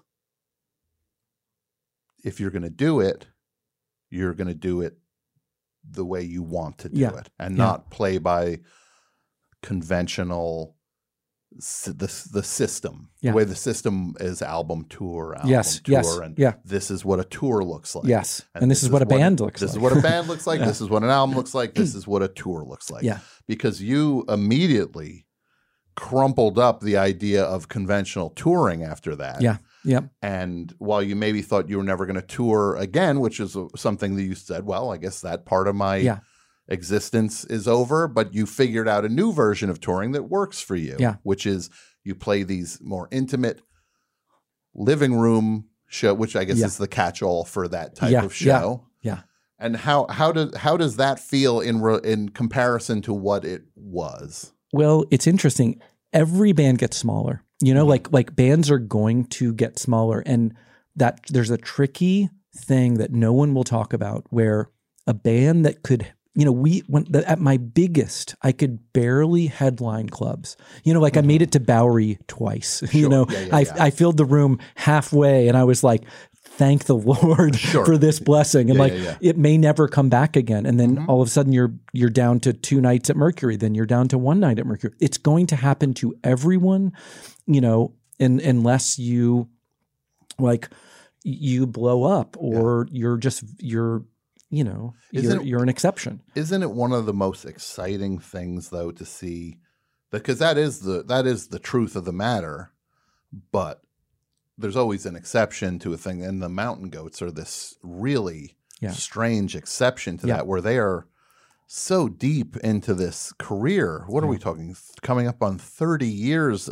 of them of some version of the Mountain Goats, and for them to be bigger than ever, is one of the most exciting things I witnessed, and I am just thrilled for them to watch them play bigger places. But that is truly, that's a 1 in a million thing that graced them. They're an anomaly, and also they have, you know, I remember the first time I saw John in 2002. Actually, the first solo show I ever played was opening up for Thingy and the Mountain Goats. Okay. So that completely changed my life, because I gave John a burned CD of my record, Mass Suicide Occult Figurines. And I think it was like, you know, like a demo thing. So I had my phone number on it. He called my cell number and left me a voicemail. And he's like, hey, I really like this record. And I you know, no one had... I could probably draw 3 people in San Francisco, you know, like this was the first person that ever like came and grabbed me and pulled me out of the swamp. So for me, my life and my kind of like my fortune's been really tied to John and Peter and this marvelous band. And I've played 100 shows with them. Absolutely. Yeah, no. And it is so exciting to watch them just level up. Yeah. At this stage in their career. And John's a novelist. It's crazy. No one does that. No, he's showing how deep the iceberg goes. Yeah. Yep. It's so you, though, in the truth of the matter, most of us are on the wrong side of that. Things shrink and start to diminish. So you are starting to realize the why of this situation. And the crazy thing is that like no one prepares any creative person for, the margins, as you mentioned, they're already razor thin. And the second you see your numbers go down, it is like you're seeing your own like demise, in slow motion. Yeah. And like, so I like, you know, basically just got too small to be in clubs, and you're going to end, I mean, you know, I always like make fun of it, because I'm just like, I'm where I'm at in my career. I play like people's like living rooms, and it is inherently funny. Like I do think it's funny, but thank God for living room shows, because there's so many people that would absolutely not, I cannot play bars. I can't do it because just simply the overhead, the money, the take, whatever. I just don't, you know, have enough people that will come out to see me. But living room shows are just such an incredibly unmediated experience to see music. Yeah. And when it clicks, it's like there's nothing else like it. And you're going right to the people who love you. Yeah. With that type of thing. There is a thing that is there's this kind of like, it's almost like a macho attitude where it's like, well, I want to be able to win anybody over. Yeah. Yep. Yeah. And there's just a point where it's like, what are you doing? It's so tiring. That is, it's really tiring. That is just a game in your own head that you're going to probably lose and you're choosing to play. Yeah. The idea of, and it's in comedy where it's just like, well, true. And there's this macho attitude with these stand-ups where they're just like, a real stand-up can go into a room. Anybody's in there and win them over. It's like, who cares? Yep. Yeah. You can do that. More power to you. It's like, oh, it's like a trick. It's like stacking cups or juggling that you can do that. It's just a weird glitch that you can do, that you can reach any. It's like, but what's better? Like, also just, why does that matter to reach anybody? I know. It's like, you want to reach the people that love you and that care about you. Make that, and you can grow that out. If people love you, then they tell other people. I love John Vanderslice. You should listen to this. Come to the next show. Yeah. It's in this guy's basement. It's in a hair salon. Yeah, he might lock the door and it might be the end of our life. And that's not how these shows go. Just, almost all of them are completely, you're going to get out on the other side of it. No, I'm just, so the scrappy attitude, that's how the touring has evolved for you. Yes. The music, you've completely changed. Just from my perspective, for a producer, for somebody who has been so exacting in so many different ways, the most exciting thing you do now is you seem to be embracing just pure chaos, pure unknown. 100%. And you are fine smearing things now where you used to be pinpointing perfection. You're not chasing perfection anymore. It feels like you chase feeling now, and you 100%. chase immediacy. Yeah. And that to me is what just thrills me about where you're at with stuff. Yeah. And does it just feel like what does that feel like? Well, it was really, it's like a lot of people, COVID changed. Really, I don't think without COVID that I would have gotten here, because there was something about being stuck at my house and, I had nothing but time and I had equipment. I just moved to LA and I had, equipment that I was just figuring out. And I had, 100 hours a week or whatever, just to like obsess. This is before I met Maria. Like I had and this is my partner, Maria Brand, who Maria is amazing. And it truly feels like you have a partner. Yeah. 100%. In crime, which we will talk about soon. But and I understand what that's like. I have Julia, and Julia is everything I could ever ask for from a partner. Yep. So you have somebody who now you share these experiences, but your journey is, I want you to just keep talking about. Yeah. So during COVID, I started and this was really against everything that happened was totally against my nature. I was an analog tape guy. I was like a precision guy. I was like a pointillist. I was Stanley Kubrick, yelling at people, I wouldn't actually yell at people, but I wanted a certain refinement that now feels almost insincere. I don't blame other people for chasing that, but for me, it feels absurd. But I was holding on so tight. I learned these kind of esoteric synthesizers, drum machines. I switched all digital. So I'm just digital on a computer in a small garage. John Congleton, the producer's old house in LA. I live there, work in his studio. And then when I met Maria a year and a half ago, it further kind of loosened me up to realize music is actual joy. I remember having a conversation with Maria. It was just when I was 15, I was in the basement with a 4-track cassette recorder. I know everyone says this. It's such a giant cliche, but trying to refine that joy and that freedom without an audience, without anyone on the other side, without a gatekeeper, without a label or, Brooklyn Vegan or Pitchfork, anyone on the other side, to have this pure expression of what actually excites you musically. That I kind of found it post-COVID with all of this time, learned all these instruments, and I realized that like there were different ways of making music and that they were way more interesting to me than what I had been chasing. Yeah, because there is that thing where it's just like, well, this is success. And there's one path that you grew up under the spell of the Beatles, and everybody grows up under the spell of this is what success looks like. Yeah. And the record kind of has to look like this, and they kind of have to come out and be released like this. Yep. And everybody chases some version of that. Yes. But then suddenly there's a day where you just said, why? Yeah. And that's so thrilling to me that you just didn't chase it. Yeah. Because it's a sucker's bet, ultimately. It is, totally. Especially when the system is more or less stacked against independent artists to go toe to toe with the system. Yeah. It's like play whatever game you want to play. It's your game. Yeah. You know, they can play their game, you play your game. Yeah.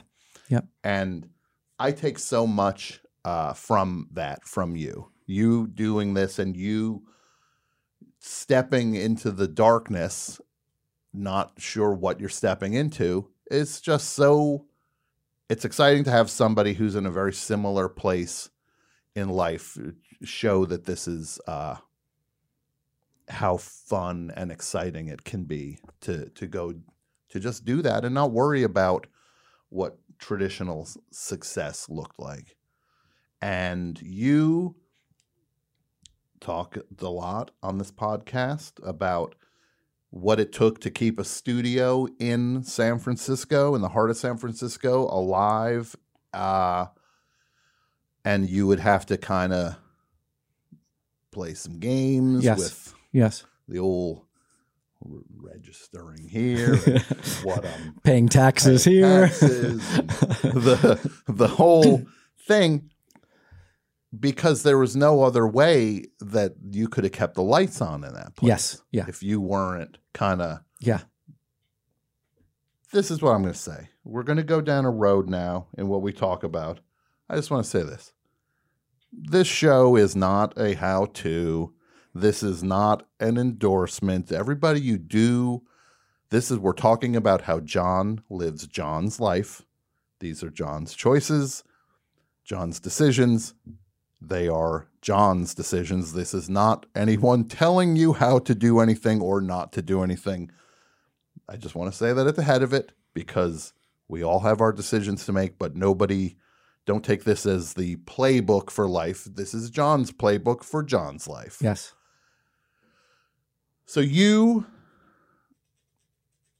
there's like how you look at the system. How do you look at the system and the way America is set up? We'll start with the biggest version of it. Well, just getting back to the podcast and what the studio kind of taught me. And quick shout out to Young Chomsky and Trunon for producing the podcast, because they created a narrative and a story that was just it's incredible. It's an incredible achievement. Mm-hmm. And there's one thing I will tee it up with this. There's a moment in the podcast where John is talking about how he gets by. Yeah. And then he says, so this is how I steal from Whole Foods. And this is what I do. Beep. So tonight, there will be no beep. Unredacted. Yes, there will be no beeps tonight. John's going to talk about how John lives his life, because it's very interesting, and it at the very least it allows you to see the world through a different lens. Yes, yeah. You do not have to go do anything; just understand how other people see life. Yes. So I think that owning the studio, I think that when I started the studio in the beginning, I believed in the narrative of this country. I paid my taxes. I believed that more or less that the government was going to roughly provide for people. I mean, of course, I've like hard left, but within that constraint, I'm Like I believed that we're in an ordered, lawful society mostly. That this was a long time ago, 1992. So, and then the process of starting the studio and surviving Tiny Telephone. There's still a Tiny Telephone in Oakland, thank God, because that's how Maria and I live. Thank the Lord. But the San Francisco studios, we won. You know, we were a super successful business, and we could not survive. So I think that there was a process of like 22 years of like trying to sustain, existing in a city, that it became clear that you have to cheat. You have to like manipulate the system. And like Jared Kushner is going to get $132 million of, COVID money. And if you don't start looking at the world like that, it's all a setup, then you may not survive, especially if you're running an arts business. Sure. The world is basically not set up to favor art and creativity. 100%. Yeah. This is not a country that has any sort of like Canada has a degree of support for artists. They support a touring artist. They look at it as, hey, you're spreading the art of our country to other countries. Yep. And that means something to us. Yeah. And that in America, that means literally zero to the American government. Yeah. So I learned just from running the studio to, that I just couldn't pay taxes. Like we would not have survived if I had paid taxes. And if we had, I had every scam in the book going. Like we had, in the podcast, I talk about how we had PG&E, the California Electric Company, show up and like, because I said that we were residents, and I like moved in an inflatable bed and like fake clothing racks and but there like was a sitcom. It was a total sitcom. Yeah.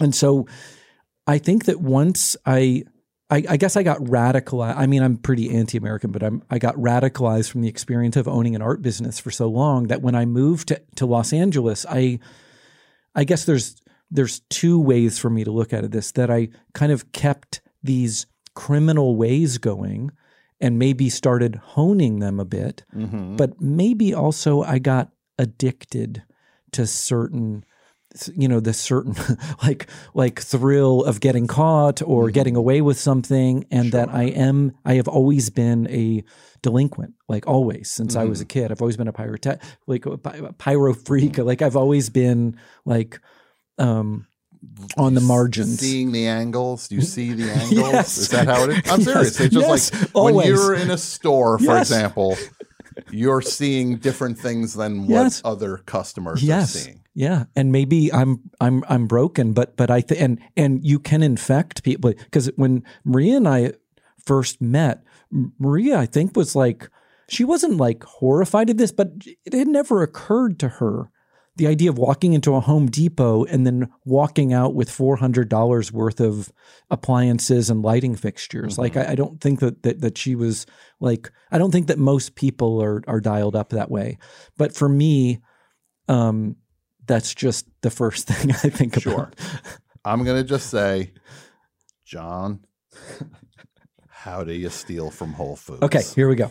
So first off, this is predicated on white privilege. This is is a crazy racist country. A huge part of it is the idea that truth of the matter is a white guy doing these things or a white woman doing these things is going to most likely have a completely different experience 100% than anyone of color. 100%. So that is just built into that.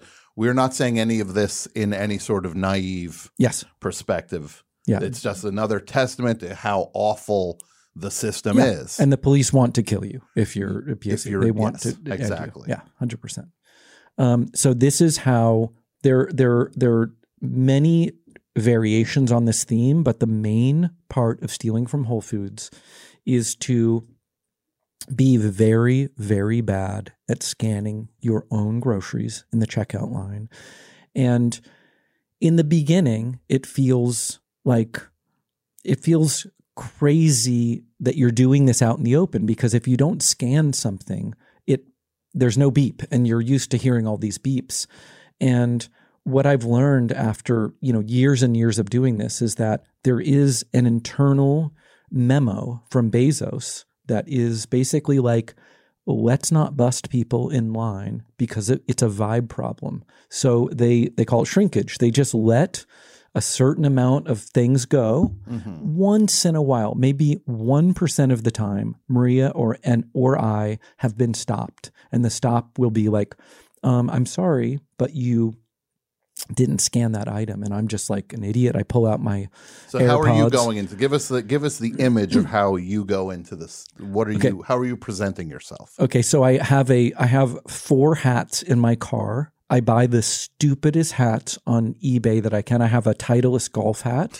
I have honestly the dumbest, just bro clothing that I can, just put on, and I put it on right in the parking lot. I put in AirPods. I'll wear sometimes glasses that make me look just a little bit more upstanding. I'll always hide my dyed hair because I don't want to be memorable. Sure. And I will always be listening to a podcast or music because then I feel like I'm more in the flow. So you're basically, correct me if I'm wrong, playing the role of a clueless, upwardly mobile, upper class white guy. Yes. Yeah. 100%. At Whole Foods. Yeah. Because Whole Foods preserves a vibe for that person. Yes. 100%. And they're willing to, allow you to do this because they don't want to hire. Bezos hates unionization. He hates labor. So however he can get people jammed through self-checkout. So I walk in, I never use a cart. I use a basket. By the way, my biceps are getting crazy strong because I'm just carrying the baskets that are just loaded down with olive oil and so never a cart. Yeah, never a cart. Always a basket. Always a basket. I load it up to the top. I have learned to just I won't steal rice cakes. I'll steal expensive stuff, like creme fraiche or really, really expensive fresh pressed juices or Maria is gluten-free, and gluten-free stuff, it's such a ripoff. It's crazy the amount of money that they that Whole Foods charges for super basic stuff. So I've gotten caught, really caught once, and this was the only time that I got a price check on the stuff that I have in a basket, and it's about $300 worth of stuff. So I bring it to the register, and I'll ring up a couple things just to get it going, to get a price and get the beeps going. Yeah, exactly. Then when did the beeps stop and how did the beeps Probably stop? the second or third item. 2 good beeps. And then here we go. Here we go. And Marie and I used to be a lot more paranoid. We'd be kind of coordinated where we'd go to the checkout together. So we'd be, on opposite sides. So we would split. We don't even bother anymore. We just do our thing and we meet back at the car. So I will, after a couple items, I will basically just start covering UPC symbols. And I am relentless. I'm targeting about $20. Covering with your thumb? With my hand. Okay. I'll palm the UPC and then I'll swipe it across. Okay. So you're doing the motion of of ringing out. Yeah.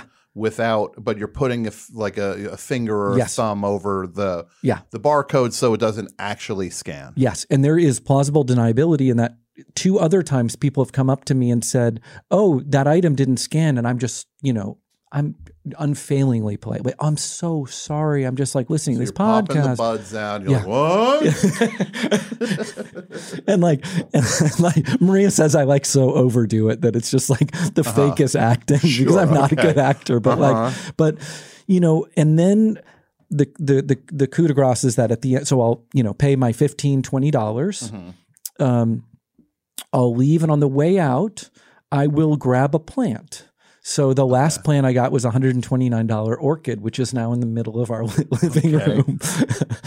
And so this is Whole Foods. You've done this.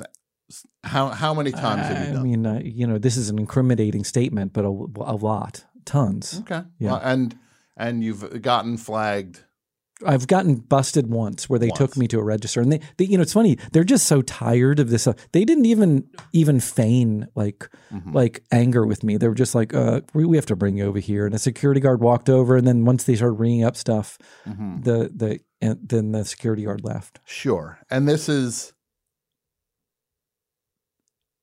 Whole Foods, which gives off is working to give off a certain vibe, certain image. Yes. What are the stores where this works, and what are stores where this would not work? Because if I had, I would assume that it's that no go at Walmart for something like this. Like Walmart seems like they're more of a general affordable thing, and they can get everybody in. They're not about a vibe at Walmart. They're already about rock bottom prices and stuff. So they would probably have people posted at the end of the self-checkout. Yes, 100 and Target too now. They have people in self-checkout. I only steal from Home Depot, Dick's Sporting Goods, which is extremely easy to steal running. Marie and I run a lot, so we steal running shoes. I'm sure from you there. run a lot now. You clearly you need to be training. in shape. You're training for the. Maria's a D1 runner. She will leave me behind. So and then Dick's Sporting Goods, Whole Foods, and then Home Depot, and the owner of Dick's Sporting Goods, the owner of Home Depot, and the owner of Whole Foods. These are horrible, terrible people. These people should be in jail. Like, so, it's kind of fake in a way that it's like it's not really a political statement. I'm just addicted to like expensive food. So I can't just pretend it's a political act, but like, I mean, it's kind of like me not paying taxes. Like, I hate the US government deeply. I think this is like a toxic government, but I don't pay my taxes because I don't have any money also that I don't like the government. So it's like these are dual, parallel things. So, and in terms of, I'm not playing devil's advocate or anything, because I agree with you with this in terms of the system's rigged against, especially people, rigged against non-white people. Yes. The system's rigged against poor people. Yeah. It's just set up to run them into the ground. Yeah. But you, in terms of any feelings, like are there any conflicting feelings about any of this? Like what does that feel? I'm just wondering. It just is putting it out there. Oh, 100%. Yeah. I mean, I'm conflicted about, if Marie and I could push a button, we would live in Utrecht and we would pay taxes to the Dutch government. Like that's where, if I could I believe in civic society. Like I believe in government. I believe in a robust social safety net. And I am a hard left socialist. I could live in Denmark. There are countries that I could live in and I would gladly pay 60%, income tax. But because the system is set up to return that in terms of actually looking after the populace. Yeah, and it's NATO notwithstanding, it's like it is mostly not like a warmongering, crazy, politically maniacal country that is, creating a lot of problems in the world, to say the least. But I just don't feel that I want to give my money to the U.S. government, and I also don't know how you can live. I just this is a totally bifurcated society now. It's like either you have like a money hose of trust fund cash, just like washing over you, or you are barely surviving. It is insane. Yeah, it is insane. And I tour. And it's only getting harder for people. It is crazy. Wages have been flat for 50 years. I mean, I tour a lot, and I started seeing it like 10 years ago, where you drive through the Deep South and you would just see nothing but like plasma centers, payday loan places, like and a militarized police presence. I mean, it is bleak. It's a little bit better on the coast, but it's like it is not great. Yeah. So okay. And are there other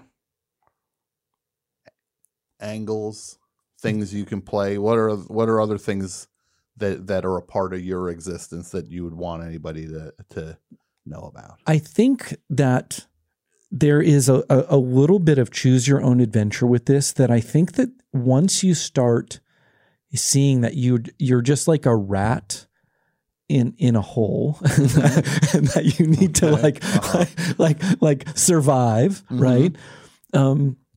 That, and I think that one thing that should be said is that I do spend, a lot of my time creating art and trying to be part of this like art dialogue with I'm trying to be a productive member of society. I'm not like at home just, with a fentanyl patch on my arm, Yeah. And you're also somebody who I can say when things are going your way, you're not somebody who suddenly is like, this is all mine now, get away from me. Yeah. This is how you are all. Yes. This is who you are. Yeah. I'm pretty anti-money, and I'm the Tiny Telephone Oakland has been $400 a day for 10 years. It's the same rate. Ridiculous. So this is this is baked into everything I do. I'm an anti-capitalist. I mean, I just think this is the root of our problems. And there was a lot of things when you were doing the San Francisco studio. You had equipment that nobody else had. Yes. You had resources that nobody else had, and you were charging a fraction of what everybody else was charging, just so that people could make music. 100%. And that was the point of this. And the first, correct me if I'm wrong, you didn't get into this you got in this to be an artist. 100%, 100%. But I will say this, that one thing I have to be honest with is that Marie and I both grew up waiting tables, bartending. I was in the service from 15 until I didn't quit. I worked at Chez Panisse at the end of my long run, but I started in garbage diners and really terrible places. But I ended up going up the food chain in the Bay Area and working at like really, really good restaurants. And I ended up quitting working full-time in a restaurant when I was 34. So I had a long run in restaurants, which was amazing for me. It gave me a lot of flexibility. But I ended up out of that process so spoiled with food that's really what's driving all this thievery, is that I am my standards. I have a taste That's the problem. for the good stuff. You should have stayed in the gutter with me. What are you doing, John? The other thing is the dark web. That's the other hack of the century. Okay. Well, tell us about how you and how the dark web works in your life. Well, the dark web, as you may or may not know, it's the unindexed web that is active. There's kind of like found by using Tor browser, which may or may not be encrypted. It doesn't matter. Whatever you do on the dark web, no one really cares about your own personal drug use. But I have gotten pretty good at kind of navigating the drug markets. I am very, very pro-drug. I like drugs a lot. I think that we have dominion over our own consciousness, and I skew towards the psychedelic, but I'm also like cocaine. And there's hard drugs that I think that have been kind of like pushed out of the culture. And I just wonder how racist that is. Like there's a lot of drugs that are just kind of like have been like pushed over into a kind of a no-go zone. And meanwhile, like half of my friends are addicted to Adderall. So I'm, you know what I mean? Sure. Like, I'm not sure if that's better or not. Yeah. I mean, it's, it is an interesting thing. And again, I'll just say, because we're a part of a network and everything, I just want to say that John is talking about John's experiences, and these are not endorsements or how-tos for anybody in terms of any of this. Yes. And you would agree with that. 100%. You're talking about your life. Yeah. And my motto with drugs is do less drugs so you can do more drugs. Like Marie and I are incredibly disciplined about how often we'll do a drug. Like we do MDMA every 3 months. Okay. We'll do cocaine it was every month, and then I lobbied to get it to be every 2 weeks. Sure. So now, and now it's down to every 90 minutes. But we What time is it? But we actually put this in the Google Calendar. Like it's very, very regimented. We use a scale. Okay. We don't, we're very, very careful. And then of course when touring comes up, there's no drop. I've never had a drop of alcohol on tour in my entire life. I've played 1,200 shows. I've never done drugs on tour on a day off ever. And so I believe, again, do less drugs so you can do more drugs. So the dark web allowed me to kind of take back drugs because I grew up really afraid. I had some really negative experiences in my early 20s, and I basically went straight edge for decades. I just didn't do anything. I maybe drank, but I didn't smoke weed. I was afraid of weed. I didn't do acid. I was afraid. I had a really, really bad mushroom trip, and it kind of like it rocked me. And I just went straight edge for decades. And then when the Silk Road started, I think it was like 2013, and this coincided when I stopped touring, it sounded insane. I was like, wait, Amazon of drugs? Like there's peer-reviewed dealers on the dark web? I got Bitcoin, and then the first purchase I made was a gram of opium that I got from Spain. And it was like one of the most magical experiences I've ever had in my life was smoking opium. And this was something where if you had asked me 6 months earlier, I would say, of course I'll never do drugs. Why would I ever do drugs? Like I wasn't even curious about it. And then I slowly started getting into kind of like experimenting based on, again, really that it's peer reviewed and on, kind of like, an encrypted Tor browser. So it felt safer to me. I didn't have to network and find out how to get it. And people were posting up lab reports with tests of the drugs that they had. Like, I don't know. It really, really changed my life. And in terms of, I know it's like a chicken or the egg kind of thing, is like, now I'm sure everything is feeding the other thing where the music is, you're free to go where you want because you're free in other areas of your life, and you're not just playing by inherited rules. Yes. And that has impacted the music, and that's that freedom. There is such a fearlessness to you and the way you live your life that I find, even if we're not living the same life, you are a truly amazing person in the way you live your life and the way you are sharing the way you live your life. This is not some hidden away thing where you're putting across one image and you're living a different thing. You being one-to-one is truly beautiful. I find it admirable and beautiful. Maybe we could see if anybody wants to call. We could call the numbers 201-989-0012. We could take a few calls for John. And now tell us, what's the new music while we see who's calling in? I have a record coming out on Friday. It's called Crystals 3.0, and it's a 19-minute record with 13 songs, and it's very abstract. Okay. And I think there's like 15 or 20 words that are sung in the entire record. But I'm really proud. It took me a year to make. So it's a very carefully constructed, fragmented, anarchic record. I'm stoked for it to be out. I love it. No, that's amazing. And I'm going to just say 201-989-0012 and you're putting your own music out now. You're not worrying about labels or anything like that. And what is some of the letting go that had to happen? Because again, anybody trying to work in the arts, there are still these competitive rules that get put on us, whether you even believed it or not. Yeah. these things get inherited, and Yes. suddenly there's competition where you weren't even looking for competition, and you're a part of the competition, whether you sought it out or not. What are some of the things in terms of the letting go of that? Well, it's interesting. When you leave, I was on Barsook, and then I was on a secretly Canadian imprint called Dead Oceans. Mm-hmm. And when I left Dead Oceans, it's wild because the first year I was stoked. And then when I put out my first record on my own, I was like, oh, I see why people are on labels. Like it's lonely.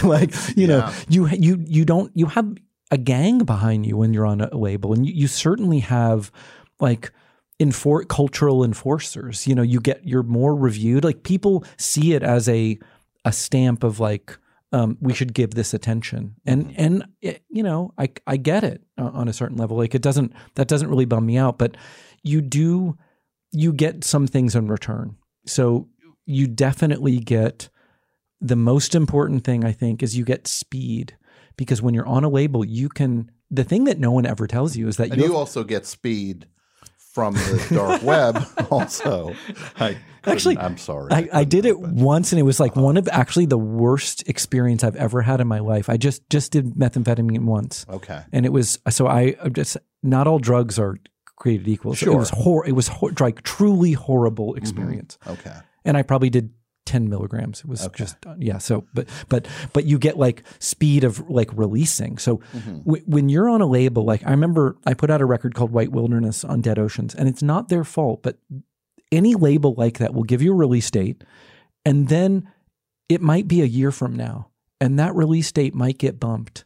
And let me tell you, there's no sadder moment, you know, for your artistic life than when you've been waiting for 8 months These to go on windows tour. Yeah. Where it's well, if you don't have it done by April, it comes out next year. Yeah. And so you're just spinning your wheels. And so when you're on your own, you can just put out records over whenever you want on whatever terms you want. Because you could literally say, I'm going to record something tonight. Yes. And it's coming out tomorrow morning. Yes. Yep.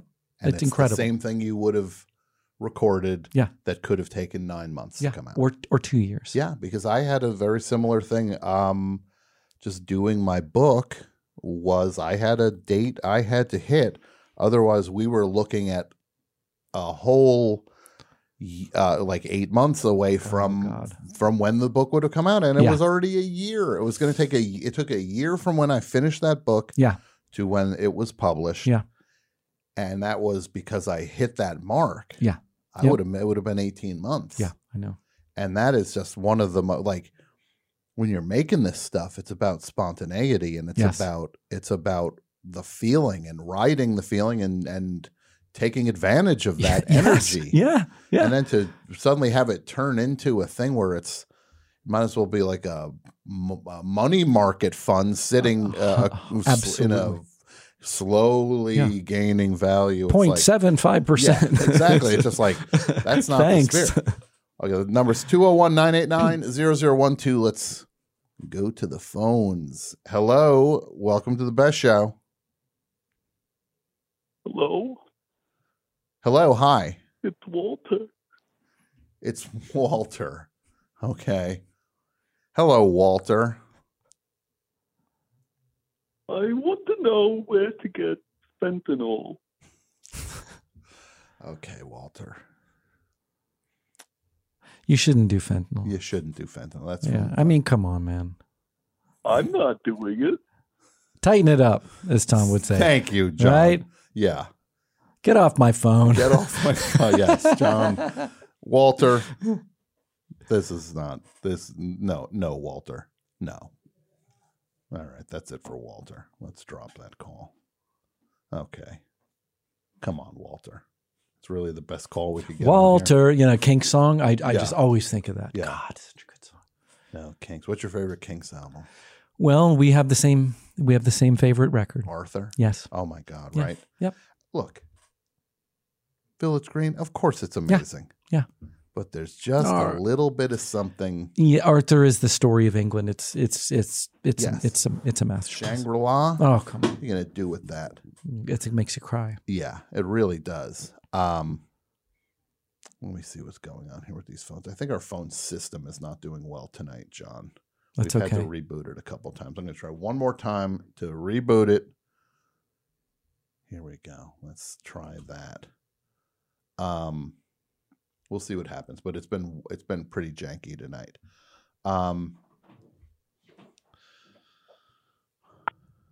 Ooh, I don't like what that was. I hear clicks. I hear things. I feel like I'm a tiny telephone now. And I'm going to check the cables. So you see yourself at this point right now. What could be like the next? Do you see a next iteration of yourself past this, or are you just surprised by where you go? Yeah, I mean, I would say that the thing that I'm hoping for and that I'm working on. So the record's coming out on Friday, and I'm working on another record now that I'm trying to, and who knows, it may be a super failure, but I'm trying to blend in pure like singing, like lyrics, singing, song structures into this electronic fabric where it becomes a little bit unknowable, you know, like it's kind of like the melding of two worlds. That is so exciting to me, because then you're bringing everything you learned to the table at the same time. It's not here's this record. And then like that always drove me nuts. You know, one of the things that drove me nuts more than anything, I thought it was so insulting actually. When Beck did, he would have these records that they would like put asterisks next to. It's like, oh, this isn't a Beck record. Like, because they were worried about the audience. With it. It's like, how insulting is the idea that a record like Mutations, which is a legit record, just because it doesn't have funny samples all over it, they need to go like, oh, this is like, it's Beck, but it's not a Beck record or the K records. They needed to like put like One Foot in the Grave is one of the best records I know. ever. And they've got they need to qualify these things as if, well, no, this is, and it's all Beck. It's all Beck. And it's all you. And it's like, why would these things need to be qualified? And there's something so beautiful when you're like, this is what I do, and it's unqualified. You know, like take what you want. You know? I mean, you think about Bruce Springsteen doing Nebraska. And you think I give him a lot of credit for saying at the peak of where he was at, saying it's just like, no, I'm recording this next one in my house. And it's still going to say Bruce Springsteen on it. It's not going to be just like I'm doing it under like the Phantom now. It's like, oh, who's the Phantom? Oh, it's Bruce Springsteen actually has this other character he does, because that's what people would want. Like the idea that Garth Brooks, I know, so I was just thinking about that. To do a record that had some rock on it, that he had to be a character to do it. And he has like stage makeup and like it's embarrassing that he suddenly can't just say, hey, I'm Garth Brooks. Garth Brooks like rock. Garth Brooks likes Kiss. And I also like Travis Tritt or whoever he was at. Like we follow artists wherever they go. If they do interesting work, like the artists create their own reality, you know? It's just like, that part, and the idea that you see a version where you take the formal and you take the chaos and then try to make it work, jam that together. It's just beautiful. And John, you are just beautiful, and you're one of my heroes, and you're one of the best people I know. Oh, I love you, Tom. I love you. One of the best parts about being in Los Angeles is getting to share my life with you. I know, it's amazing. It's incredible. No, you really are an inspiration, and you've kind of just give permission to a lot of people to do things the way they should do them. And that's the best thing I can say, is that's what you do. That is just a true gift. That's amazing to hear. So where can people find out about the shows? I'm kind of just mostly posting on Instagram. So I'm just John Vanderslice on Instagram, and they're all run through Undertow, which does just only house show tours. Mhm. And it's just an East Coast tour, and it's starting next Wednesday night in Richmond, Virginia, and just going up the and coast. and the record's out on Friday. Yeah. And also, if you want to go down a rabbit hole, you follow this guy on Instagram. If you ever want the internet summed up for you in one account, John is next level with if it's like, hey, I'm not on TikTok, well, just follow John. He will get you there. You don't need to be on it. Yeah. John will sum up TikTok Yeah. for you. It's always videos of cops slipping. It's Yeah. like you go. It is a lot of it's- police state stuff, it's for a sure. lot of stuff with people laughing at cops. Yeah, 100%. It's no, you're just truly amazing, and I appreciate you coming and playing something so amazing Yeah, for thank us. you. That was great. And everybody, if John's coming through, make a point of checking it out. And thank you for coming. Yeah, and shout out to Andrew for being incredible. Oh my God, thank you for saying that. I almost forgot. Andrew Gleason, our engineer, he killed it tonight. Amazing job. He killed it with this big Joanie set we're going to hear next. Yeah. Andrew is your Andrew, if this was a competition, which it's not, if we had an employee of the month picture on the wall like a car dealership, your picture would be going up because the engineering is at such a high level. But the thing is, everybody's at a high level on the best show. Jason, Pat, Oh yeah. Mike, Oh yeah. Andrew, Brett, and Brett. Yeah. Brett B. And Brett Brett D. Brett D. Classic. This is the best group of people, and so many other people. Like Wes. Thank you. I was just about to say, like Wes, Margot, everybody here. What a dream this is. And the only thing I'm going to say respectfully, I'm going to keep an eye on you as you pack up because you got sticky fingers and I don't want none of my equipment walking out with you. No, thank you, John, for coming and being a part of the show. And I can't wait till you're back on the show. And I love you, Tom. I love you too. And just real quick, John and Tom, I just want to say thanks so much for the compliment. It really means a lot. Of Thank course, you. We love Andrew. you. It's just log rolling like nobody's business here. It's like the Jerry Lewis telethon now with all the back padding. No, but seriously, Andrew, you've been on fire, and everybody's been on fire on the show. Everybody. Greatest lineup we've ever had on the show, and we've had some great lineups. This is a dream team. Now, we did a session with Big Joanie from London. Amazing band. We're going to check this out, and then we're going to have a little conversation with them. Truly amazing. Everybody, go to the Patreon, patreon.com/thebestshow. We've got stuff going up every Sunday. 4 Horsemen, S&W Q&A, which is me and John Worster talking. Rubenesque, Make Mike Marvel. So much stuff going up. Check it out. We're doing it at $5 gets you all the audio. $10 gets you all the audio and all the video. I'm going to go with my pal, Harry Wallner. Ahoy #3 gets recorded tonight. So in the meantime, enjoy this set from the amazing Big Joanie. Thanks for listening.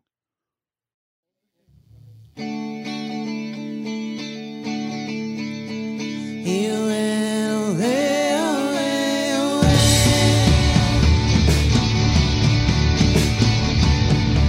Found me. He said, "Don't worry, stick around. I'll be so glad to get to street. I'll leave you back home with a better day."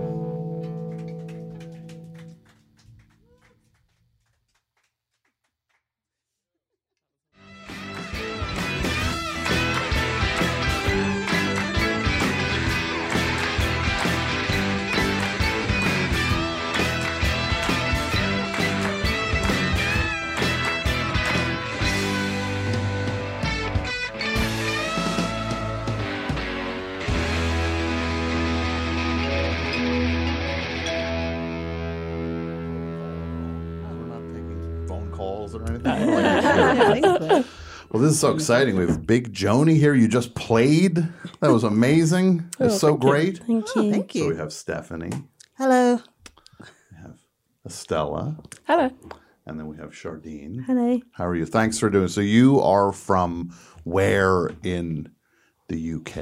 If that's Well, we formed in London, but some of us are from different places. So Steph is from Birmingham, and I'm from London, but I also grew up in the Midlands as well. And then Estella is North London, to be specific. Okay. It's a different type of Londoner. Sure. Okay. Do you know Matt Berry? Do you know who Matt Berry is? Yes. He was in a couple weeks ago, and he was breaking down all the regional, whereas like, because we were talking about Love Island a lot, which is all I talk about. So. Really? That's so weird that's translated over here. It's very specifically Essex. Oh, no. I never thought I would know what an Essex girl is until now. And now you know. do. Been enlightened. I've been enlightened, or the opposite of enlightened. Yes, he was telling me about he was showing me how to do an impression of Tom from Love Island from this past season. All up. He was doing all that. That's amazing. So this is your first time in the U.S.? Well, it's our first tour in the US. Tour in the yeah, US. yeah. You had told me, Stephanie, you did South by Southwest before, but this is the first proper in the van. It's the first long stint. First time on the West Coast as well, so that's been what's exciting. that been like?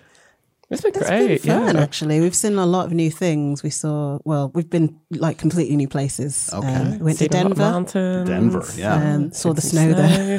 Sure. So you just We've seen a lot of weather. We've seen a lot of weather. A lot of weather. We learned what biscuits are over here. Yes, they are not. They're not biscuits. They're worse than your biscuits, I think. Your biscuits are our cookies. Yes, So, biscuits are Who good. doesn't over love cookies? Come on. I like cookies and biscuits. I'll take whatever anybody puts in front of me, I'm going to eat. Yeah. So it must be exciting to actually be getting to tour the album because the album came out last year, the second album, and now you're getting to actually tour it.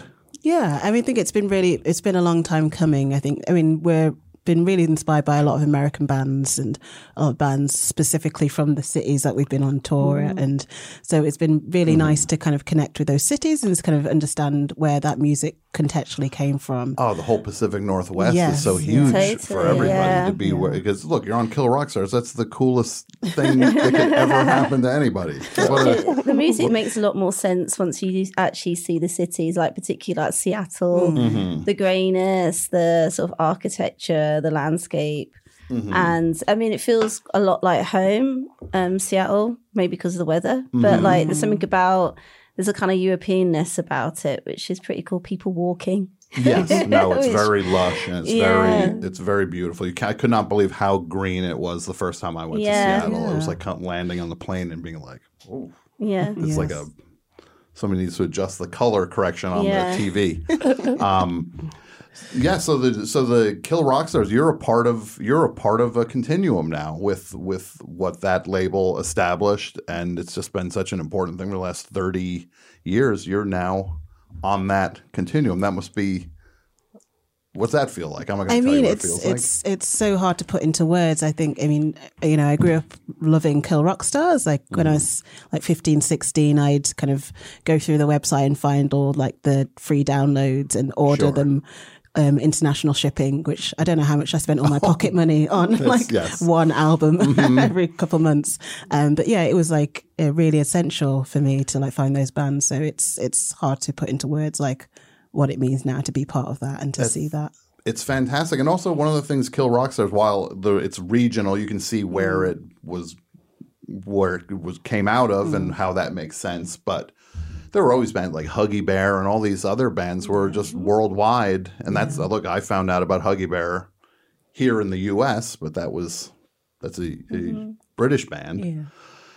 It's just because your music has so many things in it that are you can see faint traces of things, but it's all yours. That's the best part of it. You see I bet they like that. Maybe I bet they like that. But it's not any sort of you are 100% you're incorporating all the influences. And I know that's a big part of trying to constantly expand out what you're doing too.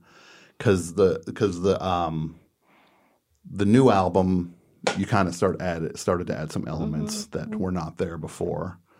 And what does that feel like to be just like, we got to keep pushing, cracking it open? Well, I mean, I think, as we come from a DIY punk scene, so I think now, we've been playing for a long time, and it's that classic thing where you start to expand yourself musically and your musicianship gets better as well, so you can do more things. And I think the first album was very much us taking our live set and putting it on a record with some layering.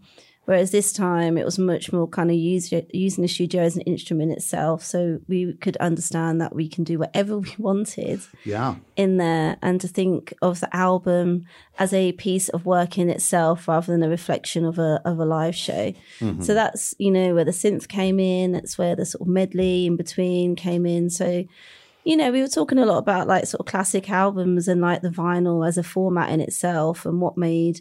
we love Fleetwood Mac, we love all of those kind of things. Like what made those albums, because you're limited to a certain physical thing. So thinking it like that. And we're really proud of what we've achieved and looking forward to making the third one. Oh, it's amazing. And it's also, talking about the album, it's like you're talking about two sides, and you're also talking about, we'll be out of here in 40 minutes.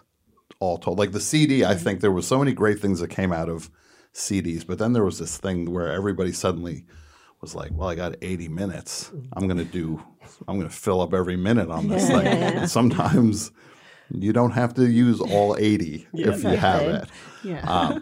So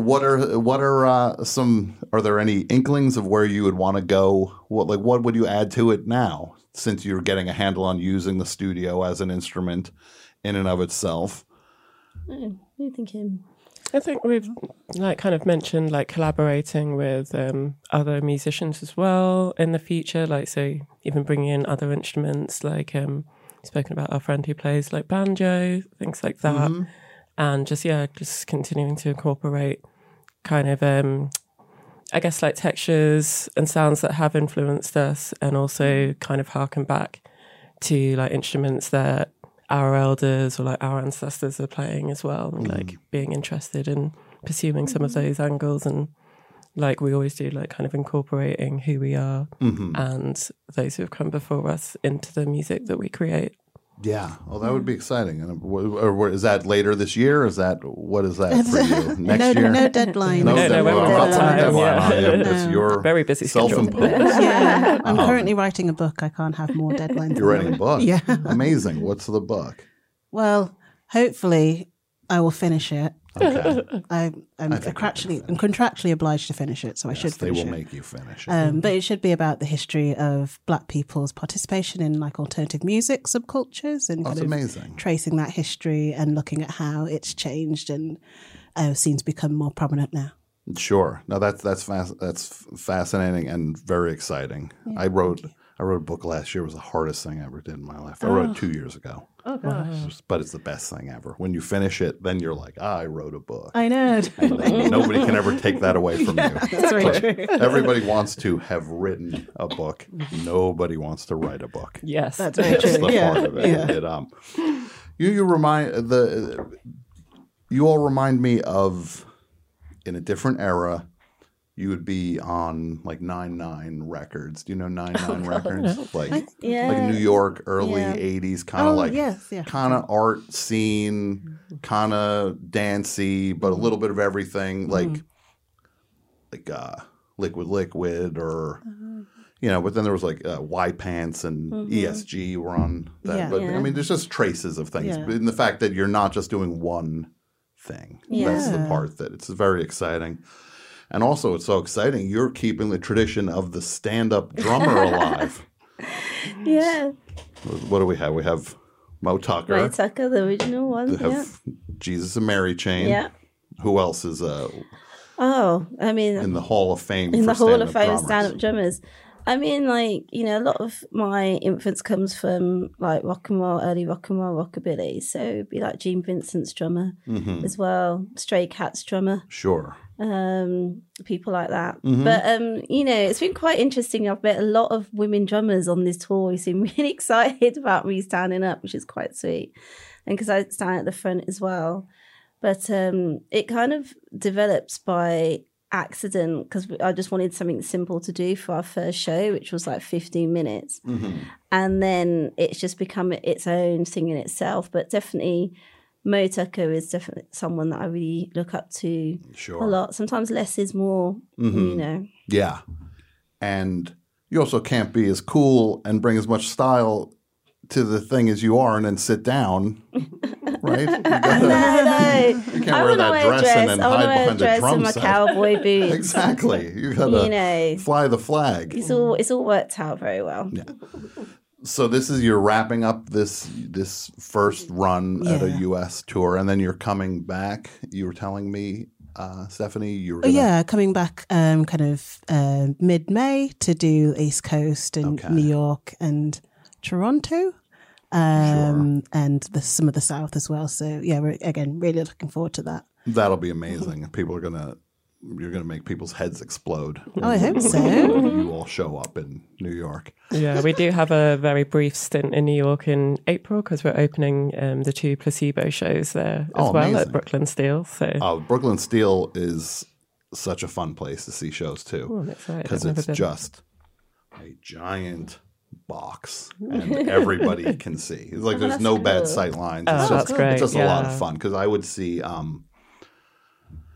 like LCD Sound System they do these runs there where they would do 20 shows over the course of a month. Wow. And you just go and just pop in. swing by Sound system. No, I just beg somebody to get me in and then crawl across glass to get to it, and then they let me in. But it's a really fun place. You're going to have a great time there. Awesome. Oh, thank you. And just in conclusion, I have to ask about all I think about is Love Island. I'm serious. It's literally all we just finished watching season 9 here. That's so funny. Isn't it crazy? Do you hate it? No, I love it. It's love it. great. Sometimes we just need some trash TV. It doesn't mean have to be serious all the time. Sometimes you need 60 hours of Terrible trash. I mean, you'll never finish the book if you. I know. I can't. I like kind of American trash. I like to get away from myself. But see, the thing is, it's for me.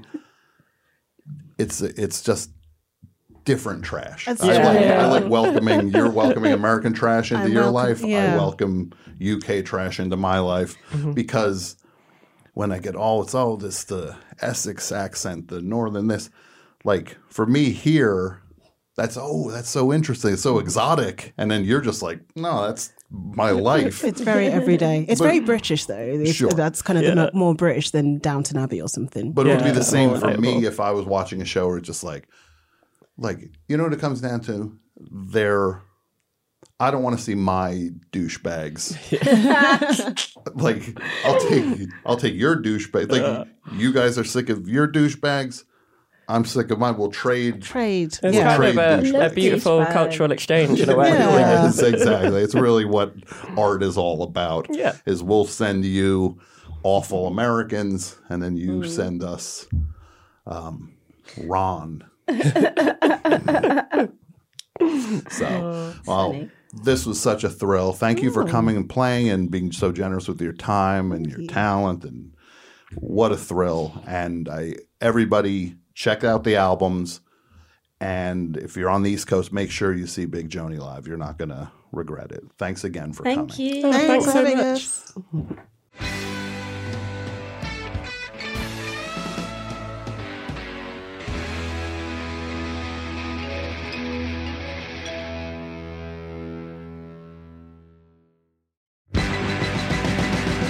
The Best Show is produced in partnership with the Forever Dog Podcast Network. The show is hosted by Tom Sharpling and features John Worster, Michael Lisk, Jason Gore, and Pat Byrne. The show is produced and written by Jason Gore, Pat Byrne, Michael Lisk, Brett Davis, John Worster, and Tom Sharpling. The Best Show is executive produced by Tom Sharpling, Brett Boehm, Joe Cilio, and Alex Ramsey. co-executive produced by Jason Gore and Pat Byrne, segment producer Michael Lisk. The show is engineered and mastered by Andrew Gleason and Wesley Knapp. Graphic design, video editing, and social media by Brett Davis. Website and technical support by Martine Sellis. And the show is recorded at Forever Dog Studios in Los Angeles. Support The Best Show on Patreon over at patreon.com/thebestshow. And follow us on YouTube, Twitter, Instagram, and TikTok at Best Show 4 Life. That's Best Show number 4 Life. Thanks for listening, and we'll see you next week.